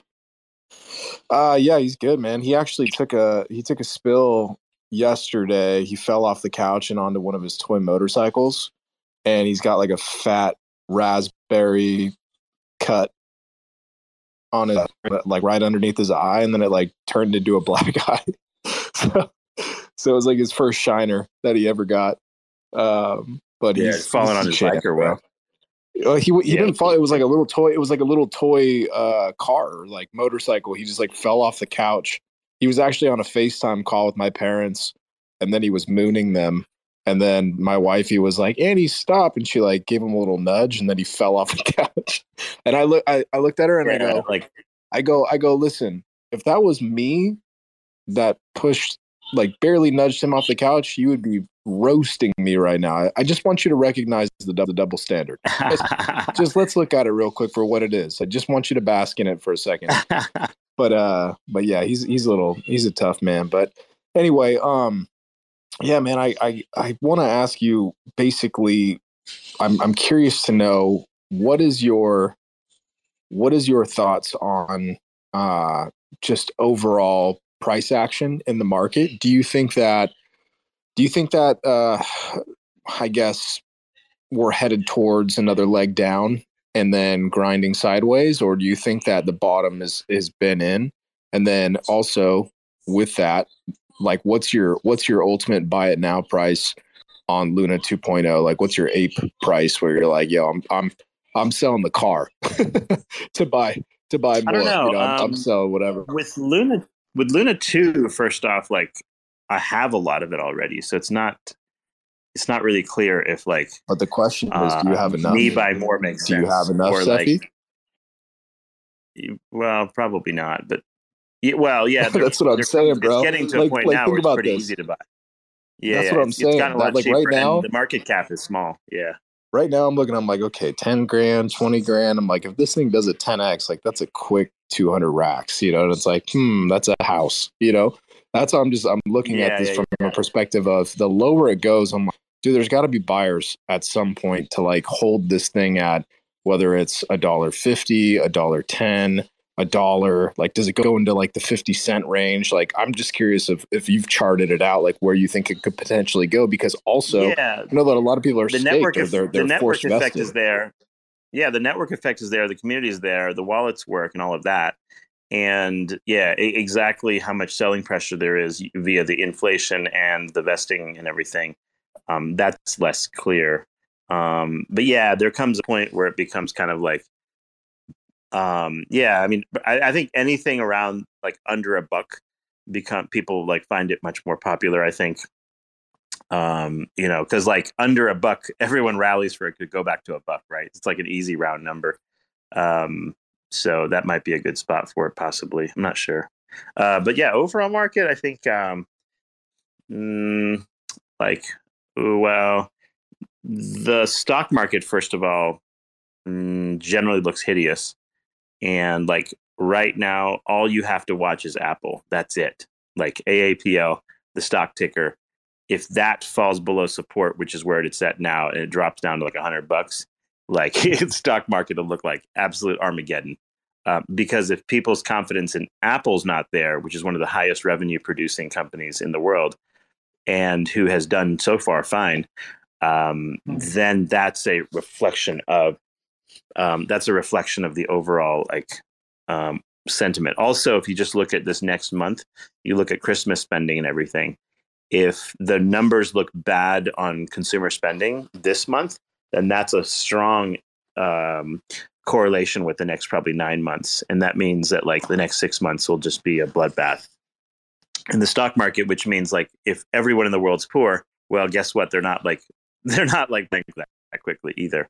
And I think that's the thing. Yeah. Also, too, I wonder how much of like an illusion is taking place with credit that's propping things up, because like everything can be fine while people have they haven't maxed out their limits yet, right? So like you may have like a four or 5 more months before like shit hits the fan where people have maxed out their credit cards, because like I know a lot of people that, you know, like they're putting shit on credit right now. And you think about that and it's like, okay, well, the economy is not fine because people are living off of the bank's money and they only have a finite amount of time before that runs out. And so the credit, the availability of credit to refinance is, when does that come to a head? I guess over the next 6 months too. So there's just a lot of things colliding simultaneously. And as that happens, I think you'll have the ability to find like good deals in lots of things. But even if like, let's say Tesla and Apple and all these tech companies get corrected even more, like the price to earnings ratio of Apple goes from like 22 to 15, for example, which I think should happen in my view. But let's say that happens and like all that gets crushed. How long does it take to recover? You're probably talking about at least a couple of years. Like, I don't see how you're not going to get like this sudden just pump and everything goes up again that quick. I don't think. So it's like, well, so if that happens, let's say that happens to Apple and Tesla, et cetera, like they get crushed, and you're saying it could take a couple years or even longer than that for it to recover. What does that mean for crypto as a whole? Like, do you think that magnifies, because it just seems like the whole crypto market is obviously more degeneracy, like in, you know, it's very speculative. So well, remember, some of the rich players have been like destroyed, right? Like everyone from Three Arrows Capital to some extent, like people like Jump and FTX and Voyager and Celsius and like so many people have gotten wrecked in the like, I guess the hedge fund sector, or like whatever you want to call it, the industrial grade institutions got so wrecked. There are some new things happening. Like, for example, now Fidelity's open for business as far as crypto. So that has a little bit of a role, but with inflation the way it is, I mean, geez, like how many people have like a lot of surplus money on their hands? Not too many. So I don't know. We'll see what happens. But there's not an obvious like immediate bull case for crypto. Now, if you look historically, like these cycles have been like, you would have a fairly bullish cycle within 9 months. We're getting close to that. So my suspicion would be post-tax time, like around March would be my suspicion for like a crypto pump, if there's going to be one. Now, how much is that going to go up? I don't know, but you know what I mean? But like, that's a good time period for me, if I had to guess. Yeah, it's kind of hard for me to think that we wouldn't have at least another 85% correction. And like, you know, because just past cycles, 85, 90%, it's happened. You mean like BTC dropping another 85% where it's at? No.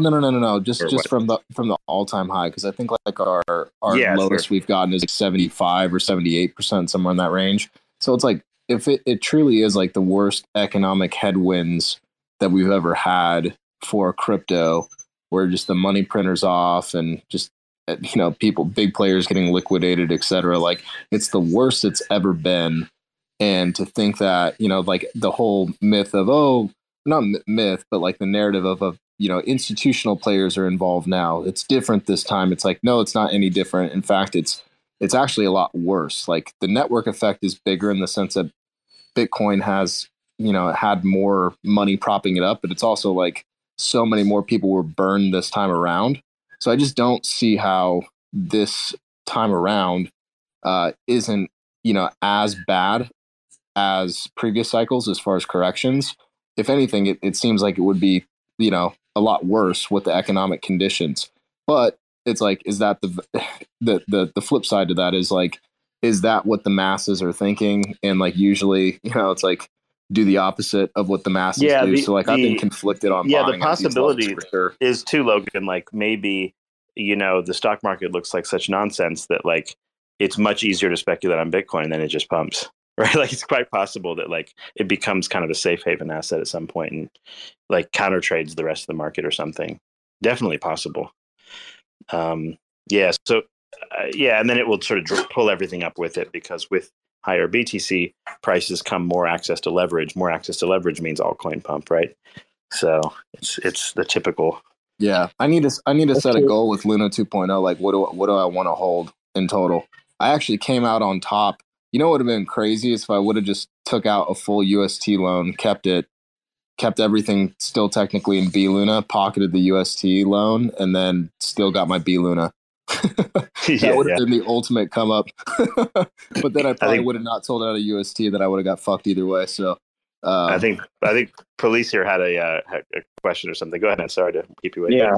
Yes, sorry about that. I just wanted to mention that right now the only use case of blockchain right now have been in speculative cryptos, right? We haven't really started to do.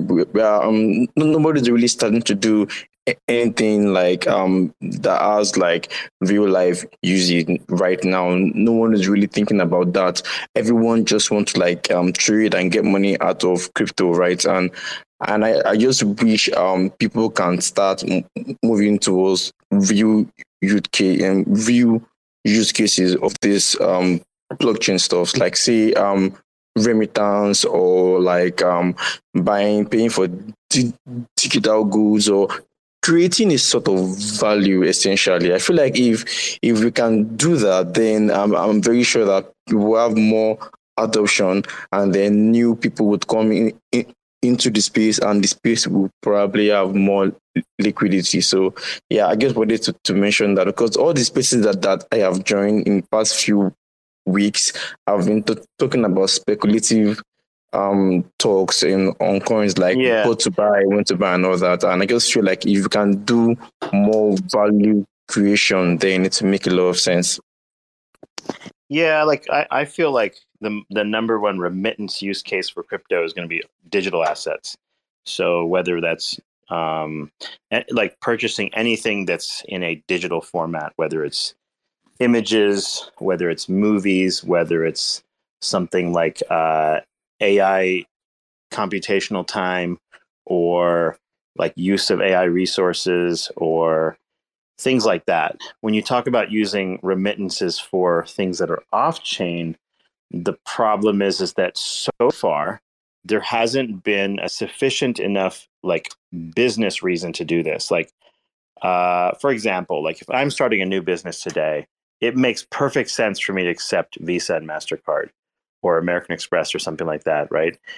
It does not make sense for me to accept, I don't know, the Atom token or something, like, because A, I can't pay my bills in Atom tokens. B, I have to deal with like, fluctuating prices of Atom tokens and deal with that from a tax perspective.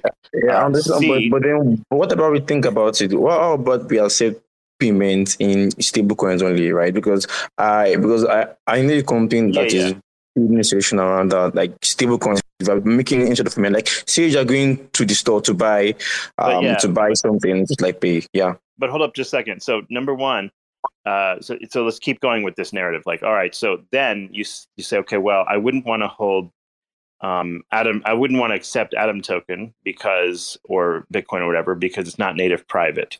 Corporations need privacy. Businesses need privacy. They don't necessarily want to broadcast how much they're making or how much they're pulling in or anything like that. So there's that issue to some extent. Then you go beyond that and you say, okay, well, I want the stable coin for these reasons. I want something pegged to, let's say, USD, because then I don't have a tax impact. But I can use this on a regular basis. The problem with stablecoins is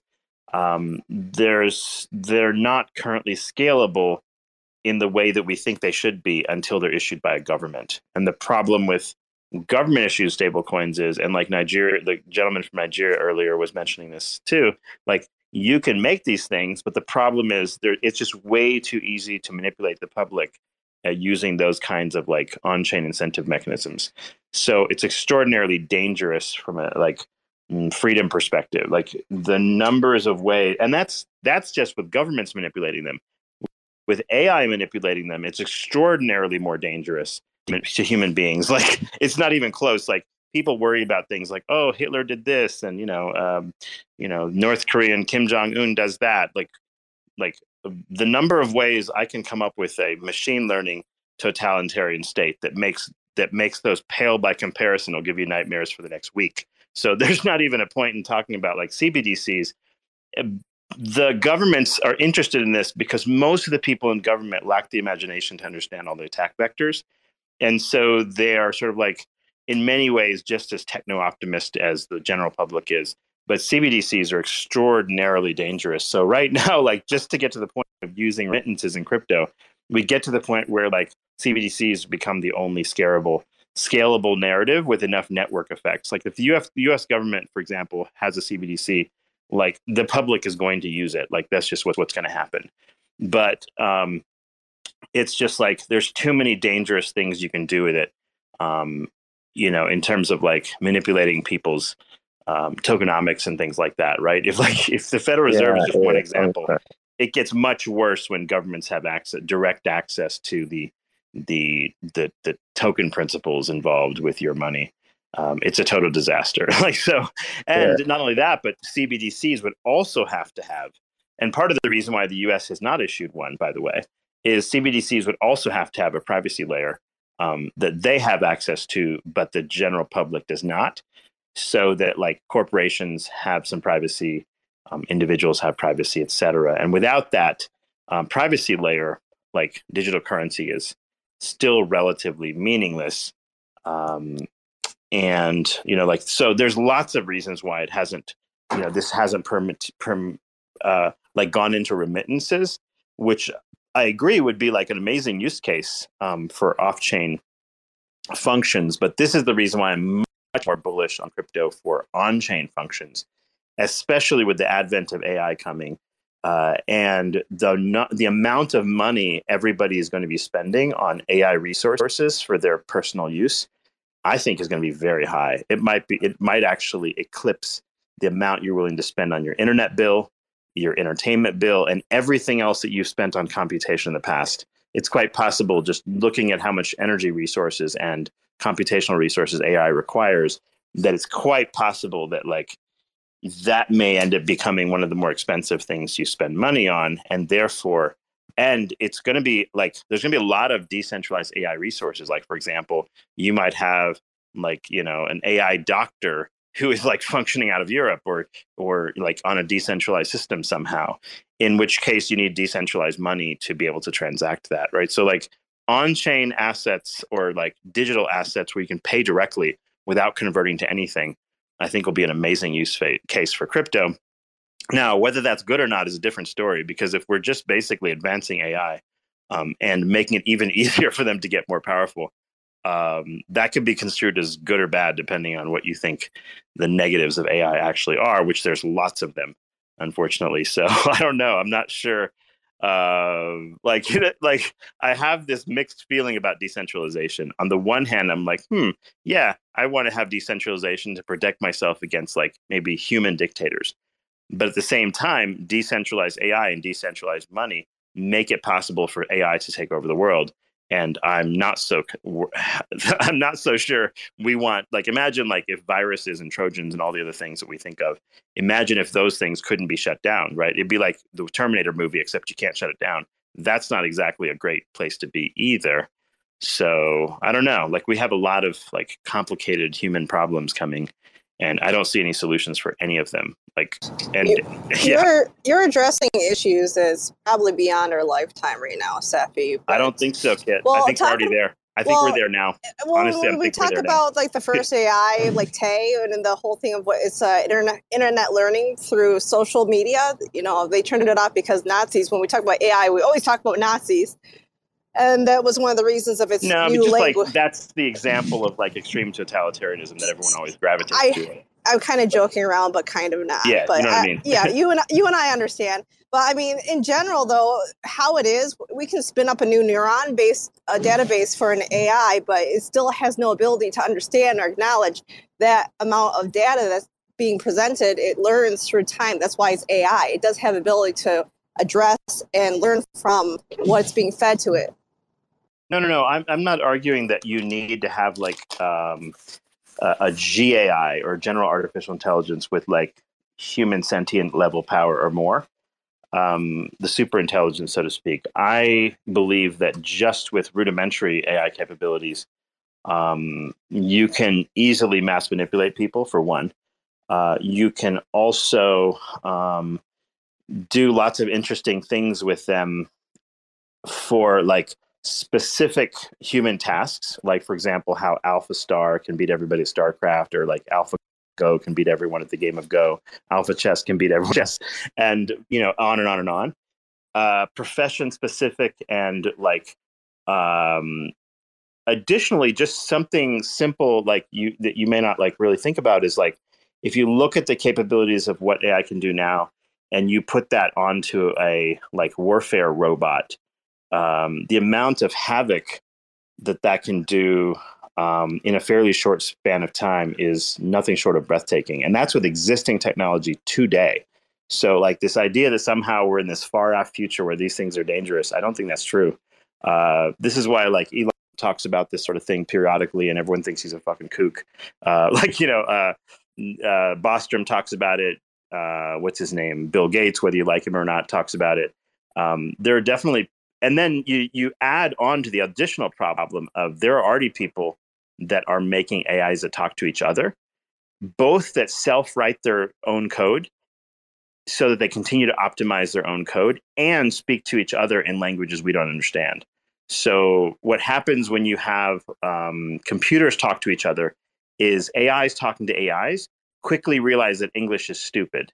That's what they realize. And they start talking with themselves in language that is not human readable by any stretch of the imagination. So some of the systems that were built like that had to be shut down because they were actually they weren't really sure what the hell was going on. Like they were bypassing the U prompt, which is the additional protocol for human readability, but they took away that so they can actually increase their speed of communication networks. Yeah, and my point is like Pandora's box is already opened, right? So it's too late now. So there are countries and defense contractors and everybody else doing this. And it's like there will come a point where you will have just random hackers in their basement unleashing these things, especially when these get released in open source formats where people can just sort of like keep on iterating. And the way the internet works and how decentralized it is and how many people are on the internet, it's simply a matter of time between now and when you have AIs just talking to each other and programming themselves and doing right. That's the point. Right. And you won't even know what they're doing anymore. Yeah, you won't even know. It was scary that it was able to remove a human created program because they found it unnecessary for them to communicate and work for what they were programmed for. So them just say like, screw it, we don't need to have the U prompt in. We're just going to omit it. That is scary. And by the way, Kit, that's with just two AIs talking to each other. So imagine putting 1 million of those with existing technology, all talking to each other, rewriting each other's programming, and talking to each other in a language nobody understands. It's over. And that's with existing technology. Like, how fast are those programs going to evolve? It will be quite quick, right? Like, it's just, and their appetite for computational resource can be very high. So right now, like the most obvious thing is going to be like the amount of energy, like electricity. People talk about how Bitcoin uses a lot of electricity. Wait till you see how much electricity AI is going to want. All the world's electricity, essentially.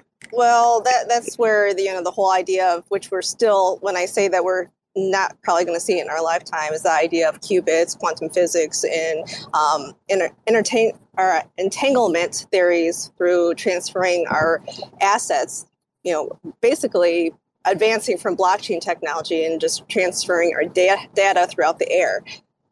I don't know, like this, like within my lifetime, from when I was playing on like the first, like I don't know, PCs and like the first 8086 PC at home to like the first Apple computers till now. Like even if I live like the other half of my life, we've gone a really long way in a really short period of time. Just within our lifetime. So I don't know. Yeah, we are big time. And truth is that technology is very exponential. That's one thing that we should all know.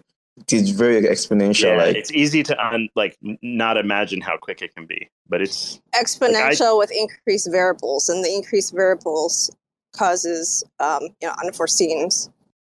Of course, yeah, lots of butterfly effects and everything else. Yeah, but yeah, but AI is different than everything else. It's just not the same concept. Like we have not had like a competitor intelligence on this planet till now, right? So it's even modest level. Like even if like AI could do half of my work that I do on a regular basis better, right? Like I don't have to have it take over everything I do, but if it's taking over specific tasks that we do as human beings, much of our tasks are fairly mundane, actually.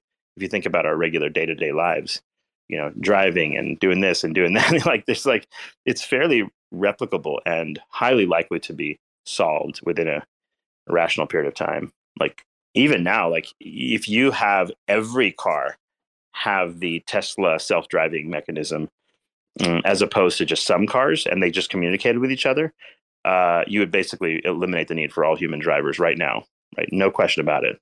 The problem is like when you include human drivers and non-human, that's where the problem is.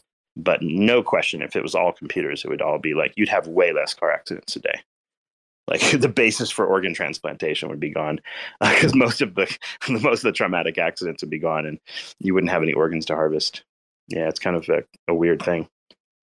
But yeah, it's like, so the tech is not like that far away, I would say. Like so many things are going to happen so quickly. It'll be quite remarkable. Yeah, it's like, I can't even imagine 10 years from now, the types of things we'll be talking about then. I can't believe we're talking about like some of the things we're talking about now, honestly, like people are like, oh, fusion's never going to happen and this type of thing. Right. And yet here we are. Right. So there or go play with ChatGPT for a few hours and watch how many wacky shits it does. And you're like, wait a minute, this is going to change everything in a few years. Right. Like there won't be a writer or a programmer who isn't using an AI assist tool, at least to get their job done within a few years. Right. We went from Lunc hopium to full nopium. Yeah. Well, I think though, if you don't think about these things, you get blindsided by them. You don't know how to like maybe divert your kids into the right sort of careers or mentalities. And you can either be a follower or you can like learn this stuff, look at all, be like, so if you look at what I do for a living, right, I'm a critical care physician. So like it is my job. Didn't you say you were a professor too? Yeah, I do. Yes. But like basically, like if you're not a pessimist, right? Like think about this, like, do you get health insurance because you're an optimist or a pessimist? Like you get it because you think something bad could happen and you want to be prepared. If you have an intensive care doctor, do you want one that can think of every possible bad thing that can go wrong with you and then try to like circumvent it? Or do you want someone that just is like, oh yeah, rah, rah, rah, you're gonna be fine. Don't worry. You'll be good. No, you want to have like this in reality. You want to be able to like think of all the bad things that can happen and prevent them and all those kinds of things. So I think that mindset is sort of like what I have. I have this tendency to have that weird sort of mix of maybe like pessimism on the one hand, but then somehow like trying to get things to all work out on the other hand, right? So I'm not like a nihilist necessarily. I'm not the type of person that sort of like uses negative information and then just gives up or whatever. So like, I don't know. I feel like that's, balancing that out. And you see on the internet, some people are just negative as hell about everything. And some people are overly positive. It's very hard to balance that out. It really is. I don't know, like, objectively how to do it. Like, it's hard to train your mind to do it too. And there's sometimes when you're like in, the sky is falling mode, and there's other times you're going to be in like the hopium mode, obviously. It just depends on your mood to some extent as well. But it's super interesting how many interesting like developments are happening right now, and it's going to have a hard time to wrap people's head around them. I mean, we can't even explain to most people how a computer works, right? Like, how are we going to explain to them how? But we try. Works? We try. Yeah. It's on us to to try and share what we know. But like some people will say education is expensive. We'll try ignorance. Like that's why I try to do the each one teach one. Yeah. Make sure everyone around me kind of grows with whatever I'm experiencing and learning. Take quantum computing though, for example. Like the number of people who have the sufficient IQ to understand what's going on with that is like limited on this planet. Like there's only so many people that get it. It's a very small minority, and it won't be one of those things where it's like, oh yeah, just teach someone and they'll be fine. No, these are not that simple. The mathematics and the philosophy behind how they work is not intuitive in the slightest bit. Like there's nothing you learn on a daily basis like that common sense would tell you how those things work, right? It's completely obfuscated from that. You must train in that very specifically and learn the math, learn the physics behind it. It's a very complex, very specific thing. And the reality is a substantial portion of the human race just doesn't have the IQ for it. It's as simple as that. Like I don't have the IQ for it. And I feel like I'm a reasonably smart guy. It really gets up there in terms of complexity. So yeah, it's getting harder and harder to sort of like explain to people what the fuck any of this stuff does. Really, like it's not like, well, explaining how a car works maybe and like how the carburetor works and maybe how oxygen burns with the gasoline and all that. It's like you can sort of get there, you can show them how like pistons work and how like smoke comes out of the tailpipe and your wheels turn and everything. I think that's like that type of tech. The mechanical types of things are a lot easier to understand than but then you got to add in the ethical modality that most people don't have that filter. Did I just lose everybody? You mean like the ethical filter as like in like understanding the right and wrong behind it? Well, the ethical modalities, but I'm talking about in like theories of talking about quantum physics, how it interacts within our environment by nature, and the physics of gravity, of how it is a singularity that a byte or a qubit, well, actually, a qubit is a breakdown, almost like an atom. So you can actually think of molecular structures actually as spherical until you end up increasing to like a hexagon and so forth to decrease the space that it takes up. And then at a smaller physics, you can actually think of an atom and break it down to electron or proton, electrons, and neutrons. And then think of the empty space within the matter of that bit to create the qubit. Yeah, I don't even like like the exact way these things work for computation. I don't even understand it, and I've read some of the like papers and tried to figure it out from Nature and Science and stuff. And I'm like, I have no idea what I'm reading here. Like it really takes a substantial background in math and physics both to sort of understand. Like even if I read, I'm like, I'm like reading bullshit, or like I certainly can't peer review the thing. Like I have no idea. It's a bit similar to like thinking about astrophysics and some other principles there too. It gets very complex. To the point where you could spend your whole life on one equation and not fully get it, very, very interesting stuff. Mountain Man's here. Let's see if we can hop up. Easy. What are you up to, man? You living the dream? When Lunc $1. Next week, man. Next week. That's what we say around here. That's the best policy, right? That's pure hopium. Yeah, Mountain Man, what's going on? I don't know. Mountain Man sort of came on, but there's a gag on him or something. Something's happening there. I feel like I made some ramen and the noodles are undercooked. I'm upset. It's chicken nuggets for me. I'm low on the ramen packets right now. I sure hope it's real chicken, not big chicken. Oh, it's definitely fake chicken. It's the cheapest shit in all the land, next to my ramen packets. I only found out that I still had them in the freezer. I was going to, otherwise make some ramen. And that's what I used to do. I could stretch it out. You get those like like college was like you get your spaghetti, right? You get your like canned sauce or whatever, and then you throw in there some like spicy chicken nuggets or some shit from the freezer section at Walmart, and now it's like a gourmet spaghetti. It's a gourmet microplastic meal. Yeah, whatever. I mean, if my balls turn to plastic, they turn to plastic, but that's what I could afford, right? That was just cool. Gets me to another day. Unfortunately, it tastes delicious. Yeah, like, you got to like figure out how to make do with what you got when you're young. When you're young, shit, I'm still eating that shit. What have you been doing with your time then? I'm a road warrior, unfortunately. Too much travel time and you don't have time to prep or find something that's edible.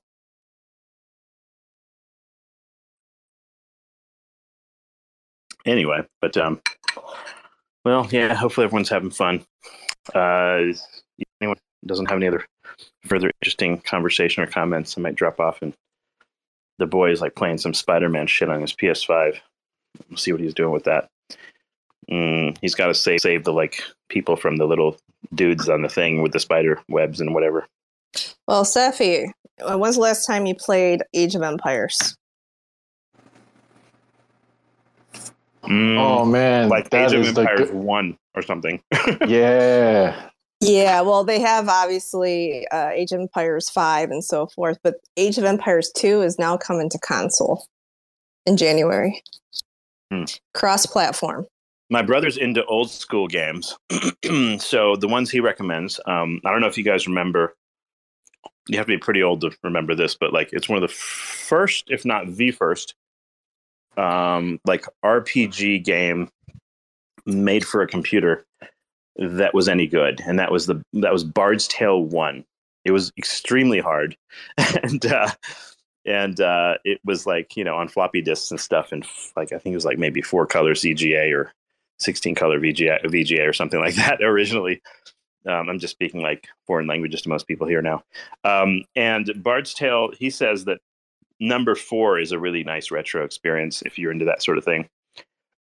The other things that he recommended was you are into the Fallout series, and obviously I am because I have my profile picture as Vault Boy. The precursor to the Fallout series before Fallout came out was a game called Wasteland, which I forget the name of the company that had it. It's a very funny little RPG that was like a post-nuclear apocalypse type of thing. And they actually created Wasteland 2 and 3. He said 3 is pretty nice, and it's on the PlayStation thing for like $10 or something.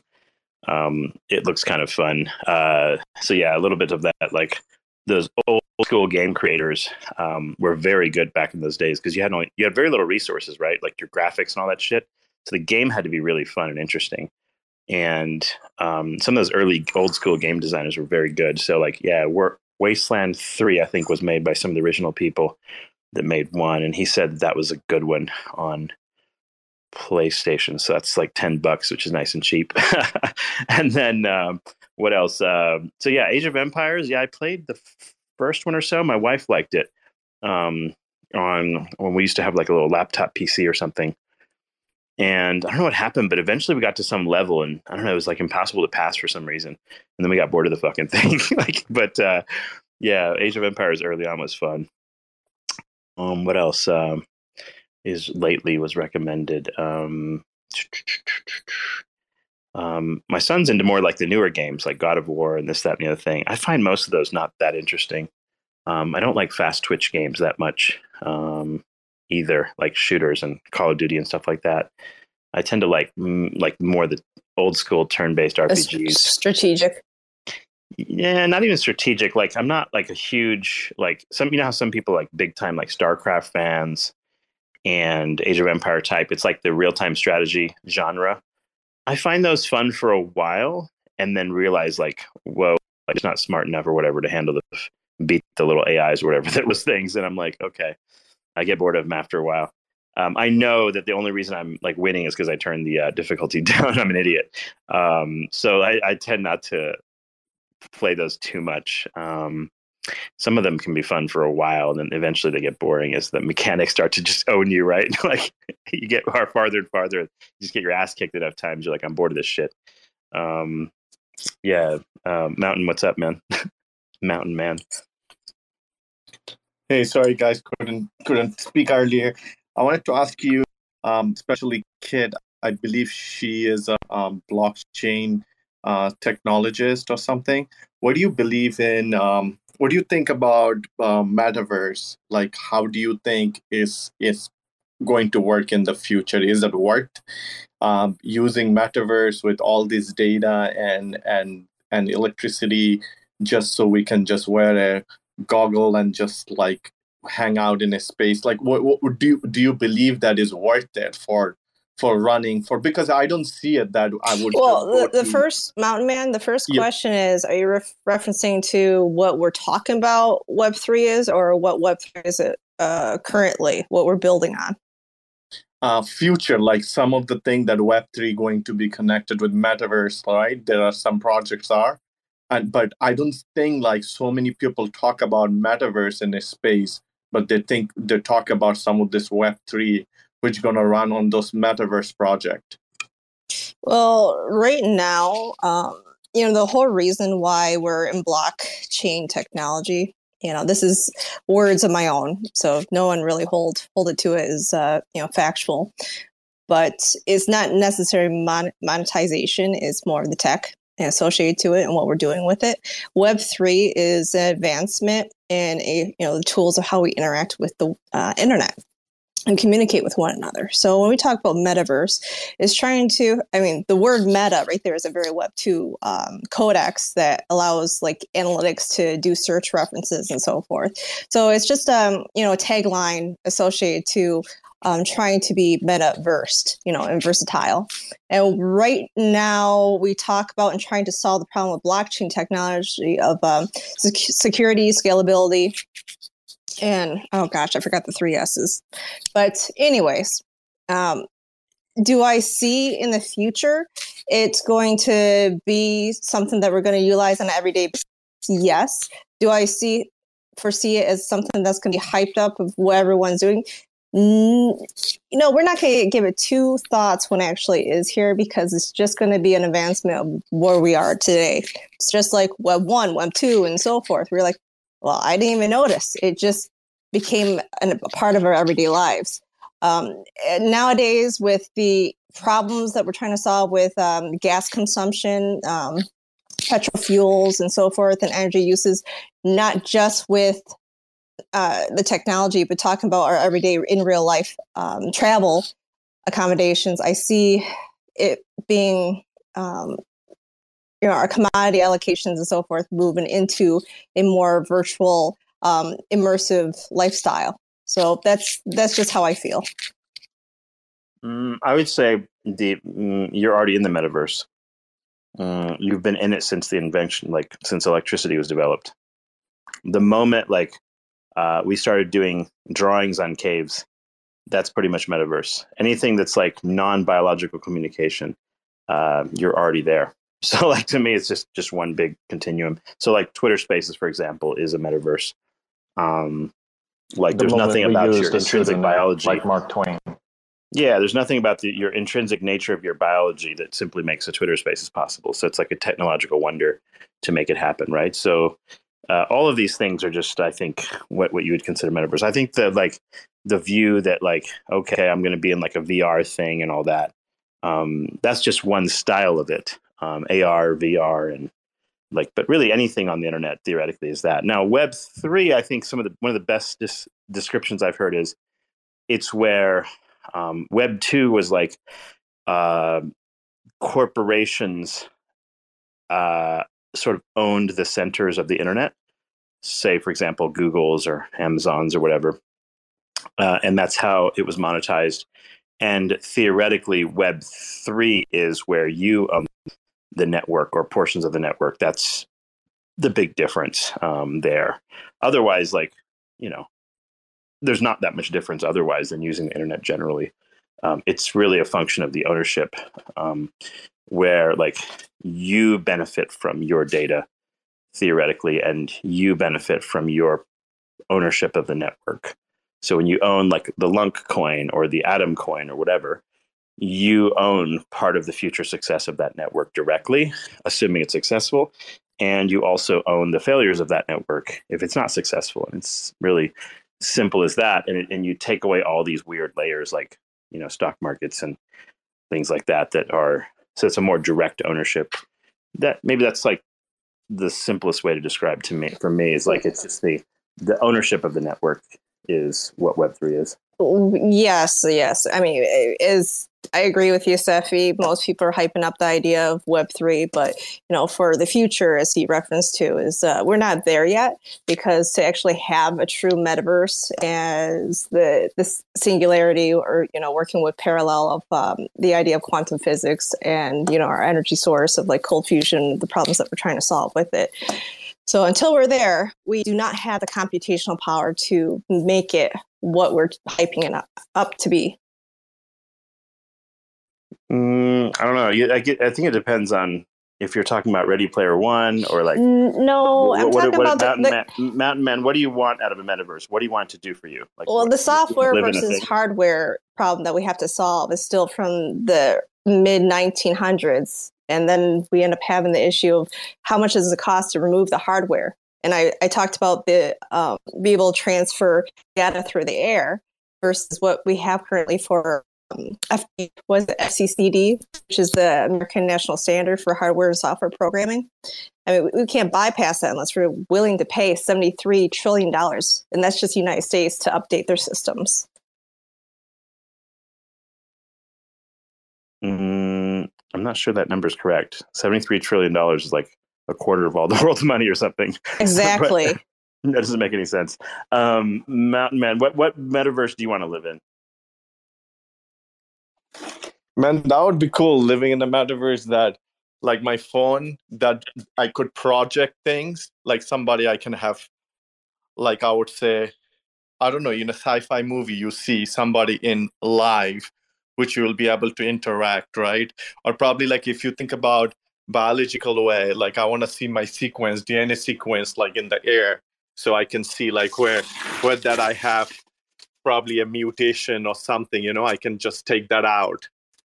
Like that would be cool to see. It's like just sheer magic then. Whatever you dream is reality. Like kind of is your theory. Like yeah, I don't know. Metaverse where Dragon Balls work, that'd be pretty cool. Yeah, of course. That would these fictional universes. I think people think about it from like when you see like the depiction on Ready Player One or some of these other things, like an interesting playground or place to play and work and maybe perform and things like that. I mean, if you think about it, like, I don't know, if you go into a movie theater and watch on a screen, F-14 and F-18 like fighter planes flying by on a screen in the middle of like your town, which is nowhere near where these planes were or where they were shot. I mean, you're basically in a metaverse, right? It's like it's just a space where you're witnessing things that you wouldn't otherwise do. I think when people think of metaverse, they're talking about like more the interactive world where you are like, making changes to that universe and it's making changes to you simultaneously and you're responding back and forth. And yeah, that becomes more and more like visceral in a sense, but it's like not that different from having a conversation on Twitter Spaces. Like, for example, maybe I had some idea of like, like I had some idea of how a blockchain should work. And then like maybe Madman has some idea of like what he would like to use. And I'm like, oh, okay, yeah, maybe we should build that. And so there's this back and forth that happens. And I would say as long as you are interacting with the environment and changing it, like, so if I'm speaking and I change your minds about something and you are saying something to me and changing my mind, then you're already in a metaverse in a sense. And the fact that we're doing over technology, I think, is what people really like equate to this whole thing. Like whether and by the way, it's not automatic that just because you have amazing graphics and shit, you're going to prefer that, right? I have like a fancy computer on my desk. I've got like, I don't know, I could play any number of video games or whatever. You could play MMOs. You could play like any number of online games. You could watch like shit on the internet. I don't know. You can like, I think you can like talk to porn stars and shit on the internet too, like OnlyFans or whatever the fuck. So many things like you have that are interactive already in a sense, like, but that doesn't necessarily mean you prefer to do that. Like, I could be over there on my computer watching porn right now, but I'd rather speak to you guys today or whatever. Like, you know, it's not automatic that that just because you have this really, really interesting graphical interface and all this shit, that people are automatically going to prefer that over some other type of experience. Like, for example, if I had to wear a helmet and look at all your profile pics in my VR situation, is my conversation with you guys that much different? Not really, right? I guess I could see maybe like, I don't know, like maybe get a better sense of the emotions you guys are feeling about something. Like it's different when you're in like, let's say you're in an auditorium, you're talking to an audience and you're watching them vibe with you. You're kind of seeing their reaction to what you're saying. I could understand like bringing that reality to conversations like this. As someone who does like speeches in auditoriums, like I get it. But like at the same time, is that necessary to make this fun? I don't know that it necessarily is. Like to some extent, like the metaverse stuff that you see on TV is more of an exaggeration of what's really necessary. I'll give you an example. So there was like some discussion I had with some people about MMOs, multiplayer online games, and it's really hard to find a good one that like speaks to your style, your play style, I would say. What was interesting about EverQuest back in the day was it was really slow. Like there's a lot of downtime, which is interesting because like that made it like where you had more time between shooting things and like, you know, attacking monsters and things to chat with your teammates and come up with strategy in between, learn about their likes and dislikes, learn their play style, have conversations. So just because like, and the graphics didn't really matter. Like they mattered to the extent that like, okay, you're in a 3D world and you're moving around in it. But like, even when better games came out, even today, there's people that are going onto EverQuest and they are playing legacy servers from 1999 game level. And people are starting the game over and playing the original thing, even though like the graphics are much better on, I don't know. I think EverQuest 1 had like 26 expansions or some shit. Like I played like the first two, I think. And 26 expansions came out on that thing. I was shocked when I went on there and I was like, 26 expansion? Who the hell is playing this game still? So with all the differences and improvements in graphics in like World of Warcraft and all these other games that are out there today, it's fascinating how the gameplay and the interactivity was what mattered, not necessarily like the extreme graphics. So like, I think even if you have like Oculus, which you do today, you still have people playing the most original games because the gameplay was really good, which is a fascinating like realization. And when you realize that, you're like, wait a minute, like the ability to hack the human mind and provide a really good analog experience for your senses oftentimes has very little to do with like the extreme graphics quality. Like I'll give an example. Like so my son had the Spider-Man game on PS4, and the graphics on the thing are just amazing. It's like a sandbox game. You throw like little webs and shit around, and you know the drill, right? Spider-Man. And so now for like Christmas time, I bought him a PS5 or whatever. And he's like, then he starts loading up his same game, the Spider-Man game on PS5. And I'm watching this thing and he's like, yeah, the graphics are better and like the refresh rate's better and blah, blah, blah. Like having witnessed the previous Spider-Man maybe like 6 months ago and watching it on this, I'm like, literally it looks the same to me. Like it's like my memory of how it used to look and how much improvement there is now is such that like I don't even see like there's no gameplay benefit almost at all to the difference in graphics and capabilities between the previous and now. So the game was like similarly fun and similarly this like, I don't know, it's whatever. It didn't make any difference at all. So yeah, graphics capabilities, like when Unreal Engine 5 is out and you have all these amazing capabilities, like it's still up to the game designer to make a brilliant game design and sort of hack your mind into loving the thing.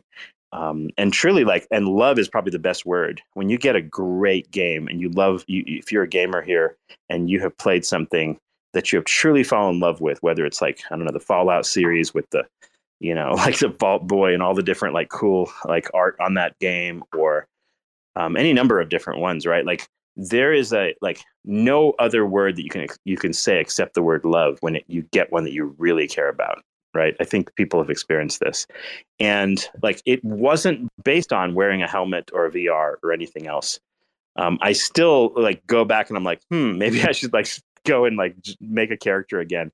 I was one of the old school, like, world renowned players in EverQuest. Maybe I should make a character and start playing on the old school server. And I'm like, oh my God, that's the worst possible thing that can happen, because like, I'm going to get sucked into it and play way too fucking much. I know it. And so it's like, all right, I'm not going to do it. Like, but like there's a nostalgia for that in a sense. Like, and so, yeah, I think VR worlds and metaverse worlds, whatever you want to call them, many will be very, very popular. But at the same time, are you going to do everything in that world? I doubt it. Like even now, sometimes like, well, I'd rather not do that, because if I did that, I'm going to go on maybe less vacations or travel less or do less things in the physical world, my kids or something like that. And I didn't feel like enveloping myself in that again. So I don't know. I think the real world is perhaps underrated sometimes. It's human beings sort of like constancy too, to some extent. And when you like, if you'll notice this, if you play a lot of video games, you eventually get bored. What happens is you're like, okay, I can see this. You can keep making changes to the world. You can give me new games, new shit to look at, new monsters, new robots, new clouds, and new world, whatever, like landscapes and stuff. And eventually you're like, I think I've seen most permutations of this. Like, okay, enough's enough. And we tend to like constancy. The older you get, the more you'll notice this too. Like your resistance to change is going to be higher. As you get older, your brain gets kind of fixed in what it likes and what it doesn't like. And you'll have a tendency to become nostalgic for music you used to listen to. You can become nostalgic for the games you used to play. And your desire to sort of like have gajillions of new experiences does start to go down as a natural consequence of just the way the human mind works. You sort of crystallize to a certain extent and get sort of fixed. And I think the metaverse type things, where there's a lot of change happening all the time, I don't think are going to be that popular. Like from what I've seen, how people have played MMOs and truly having played this stuff at an elite level, like before, but when like at the dawn of the video game era, sort of online games, like watching people play and organizing these things, like people tend to like familiarity a lot. So like if you look at like the Ready Player One world, where like you're in a different game every week or every day or something like that, and they do that for the effect in the movie to kind of give you like a sense of what's possible, in a sense, as far as like jumping from game to game. But you have that opportunity now. And people tend to go back to the franchises they love. So if they love Call of Duty, they go back there. If they love Fallout, they're waiting for the next Fallout game. If they like Skyrim, they're waiting for the next Elder Scrolls 6 or whatever. There is a strong tendency towards like going back to the franchises you love, and the reenact or like revisit. But when the gamers really get pissed off is like, let's say you have Diablo 4 coming out soon, and it breaks from Diablo 3 mechanics so much that it's no longer the same game. It's almost like when a band you like maybe you like the Beatles, and now they're playing techno music, right? Like it's not like you revolt because that's not what you expect from that particular franchise or that particular game. So there is a strong attraction to not only the game world and the appearance and the look of it, but the game mechanics and the feel of it. People want to experience that over and over again, which is really interesting. I do, and I know a lot of people that game like to find their previous franchises and get the next version, which is why I like those AAA franchises, kept getting bought out by bigger and bigger companies, right? Like I think Microsoft bought out Minecraft, and like Activision and Blizzard got bought out by, who bought them? Is it Microsoft also? I thought it was Microsoft, but I think the courts are contesting it. Oh yeah, it wouldn't surprise me. Like they're sort of buying out everybody, kind of a thing. But yeah, the ability to make AAA games, I guess anyone can do it technically. But what's going to be interesting too, by the way, speaking of gaming and metaverses, is if you look at the development time with AI for art assets, I have seen some things in terms of the creation of video game assets via AI that are nothing short of like it just commoditizes video games to be like where an AI is going to be able to make you a video game that humans like within minutes and shit like this. It's going to be crazy how many worlds can be created so quickly with AI. I think Xerox Ears shared a thing with me. I bookmarked it. I've got to like retweet it at some point. I've got to find it. But it was like this. It's like this AI thing that created video game assets for you. And he was talking about how he was maybe making a small video game using those assets. And like imagine SimCity, like something like SimCity, where the buildings get created by the AI and you no longer have to do any of the graphic design work yourself, right? Like just imagine how many games could be produced or how many iterations where you take like, let's say the SimCity engine or the Fallout game engine, and you could change the skin of the entire game by having AI do it, right? Like, I mean, you get to this ridiculous point where you can create as many worlds as you feel like it. And, you know, it's going to become very ho-hum for people very quickly, if you think about it, right? Like how many different versions of that can you look at but without going, okay, shrug, whatever, right? It's going to happen. There's going to be like this saturation point. And I already feel it myself with AI art.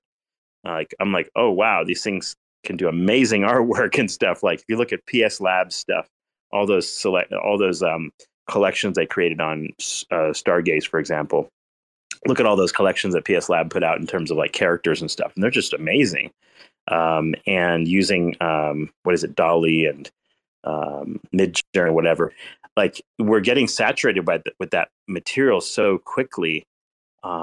We might just get to a point where like the metaverse becomes like boring. Like people just get so irritated with it that everything feels so like manufactured that the human brain may reject it at some level and just not care. And, especially beyond a certain age, you might have a hard time like attracting like, I don't know, 35 plus people or something like that to these things. And so it becomes a bunch of children on a playground, just like, I don't know, children on a playground. And there's just no difference. And it's just like a sign of maturity that you're not using these things or something. But yeah, like looking at the video game capabilities, it's truly remarkable how quickly like sprites can be generated and whatever. Like it just blows your mind. Well, when it comes to metaverse, you're describing it in a colloquial sense. And in that sense, with adoption for bringing people on, it's not just the mechanics of the game. It's also using it an everyday source for Earth, what we do currently know. So yeah, like you could imagine being in like a VR space and doing like I don't know, like do some of the robotic surgery we do now in an operating room, for example. So there may be some additional so VR, AR represent very interesting real world interfaces for work that you might always do. So that might be an example of something. I'll give you an example of that. If any of you use any Ubiquity products, which is like networking systems for like commercial layouts, like for your home, like either your home or your commercial Wi-Fi. Ubiquity Networks is very similar to like Cisco systems or whatever. They make like commercial grade routers, but one of the cool things that they created was a little AR tool that you use with your iPhone. And if you guys have ever seen a network switch, right? You know what I'm talking about with the, all the little Ethernet cables plugged into it. Like you have like 24 of them in a box, right? And it's like this web of like wires that you would like, you look at it, you're like, I don't know where these go. Or you have to write something on the wire, or you have to have like a key somewhere that, on an app or something where you write down, which thing goes to what thing, right? Well, on the Ubiquity AR thing, all you have to do is take your camera and face it at the actual interface, the back of this thing. And every single wire will be labeled to where it goes to right on your, and it will even like show you which device it goes to, like for example, a wireless access point or another switch or whatever, right? It'll show you on your little screen exactly where those things go, and you can also manipulate them like right on screen. You can like shut off that particular Ethernet port or whatever. And it's really beautiful, like how easy the interface becomes when you can do that, without having to take any extra steps. So AR interfaces are going to be very interesting in some of those fields, I think, like maybe on a surgical field with a robot or something like that. So yeah, there's no question these things are going to be used as tools to augment our like professional activities and things like that. Imagine you're working on your car, right? You have your AR glasses on, and every single object in that car, like in the engine, is labeled for you in front of your eyes, right? You're like, oh, like you're watching a YouTube video telling you how to fix the whatever radiator pump or some shit. I don't know what's in a car. Anyway, like you go in there and you're like, oh, how do I find this thing? And you ask the AI, you're like, oh, where do I find the such and such tube that goes to X, Y, and Z? And it shows you, and it guides you there on your little glasses, and shows you what kind of wrench you need or whatever to, socket, wrench or whatever you need to like open this thing up, and gives you all the data right in front of you. Like it just completely changes it's like where you are basically being trained how to fix your car simultaneously while you're doing it. That's really interesting. So yeah, I think all of those kinds of possibilities emerge. And then like AI assists training those things and providing the content for them and everything too, which is interesting. So like an AI might go and read the manual, the 2D manual, and then label all the shit on the 3D version of it, right? And then a couple of engineers go and they play around. Okay, we had to make a couple of corrections. They fix them, and here you are. Now you have your AR glasses and you can fix your car, right? Like things like that. So yeah, it's like the labor, the real world utility for VR AR is truly like up to the imagination is the way I look at it, right? Like anything you can think of that can be done with a combination of AI plus visual probably will be done if it's economically viable and people demand it, is the way I think about it. Thanks for checking out another episode of The Ether. That was part 2 of the 3-part Cephii Space, Luna, Lunc, AMA, Q&A, AA, NA. Recorded on Sunday, December 18th, 2022. For TerraSpaces.org, I'm Finn. Thanks for listening. Now, if you want to keep listening, head on over to TerraSpaces.org/donate and show some support. Waking up like a basement dweller, stepped out the door and heard racists yelling. 2020, what an ugly shit show. Staring at the fucking Rickroll from the get-go. Looking outside, the whole state's on fire. The fuck do you expect when you embrace the liars and replace the writers with AI just like us? Emaciated models killing bright birds.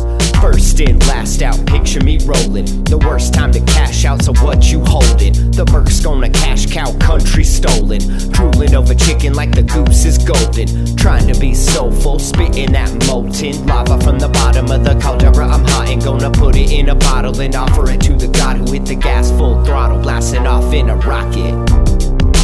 The many people who will see things happen to them that are in their favor. Say, oh, someone's looking over me. So that's a fascinating phenomenon when that happens. And when you analyze those situations, what you find is that we as humans simply have a profound inability to understand statistics and probability.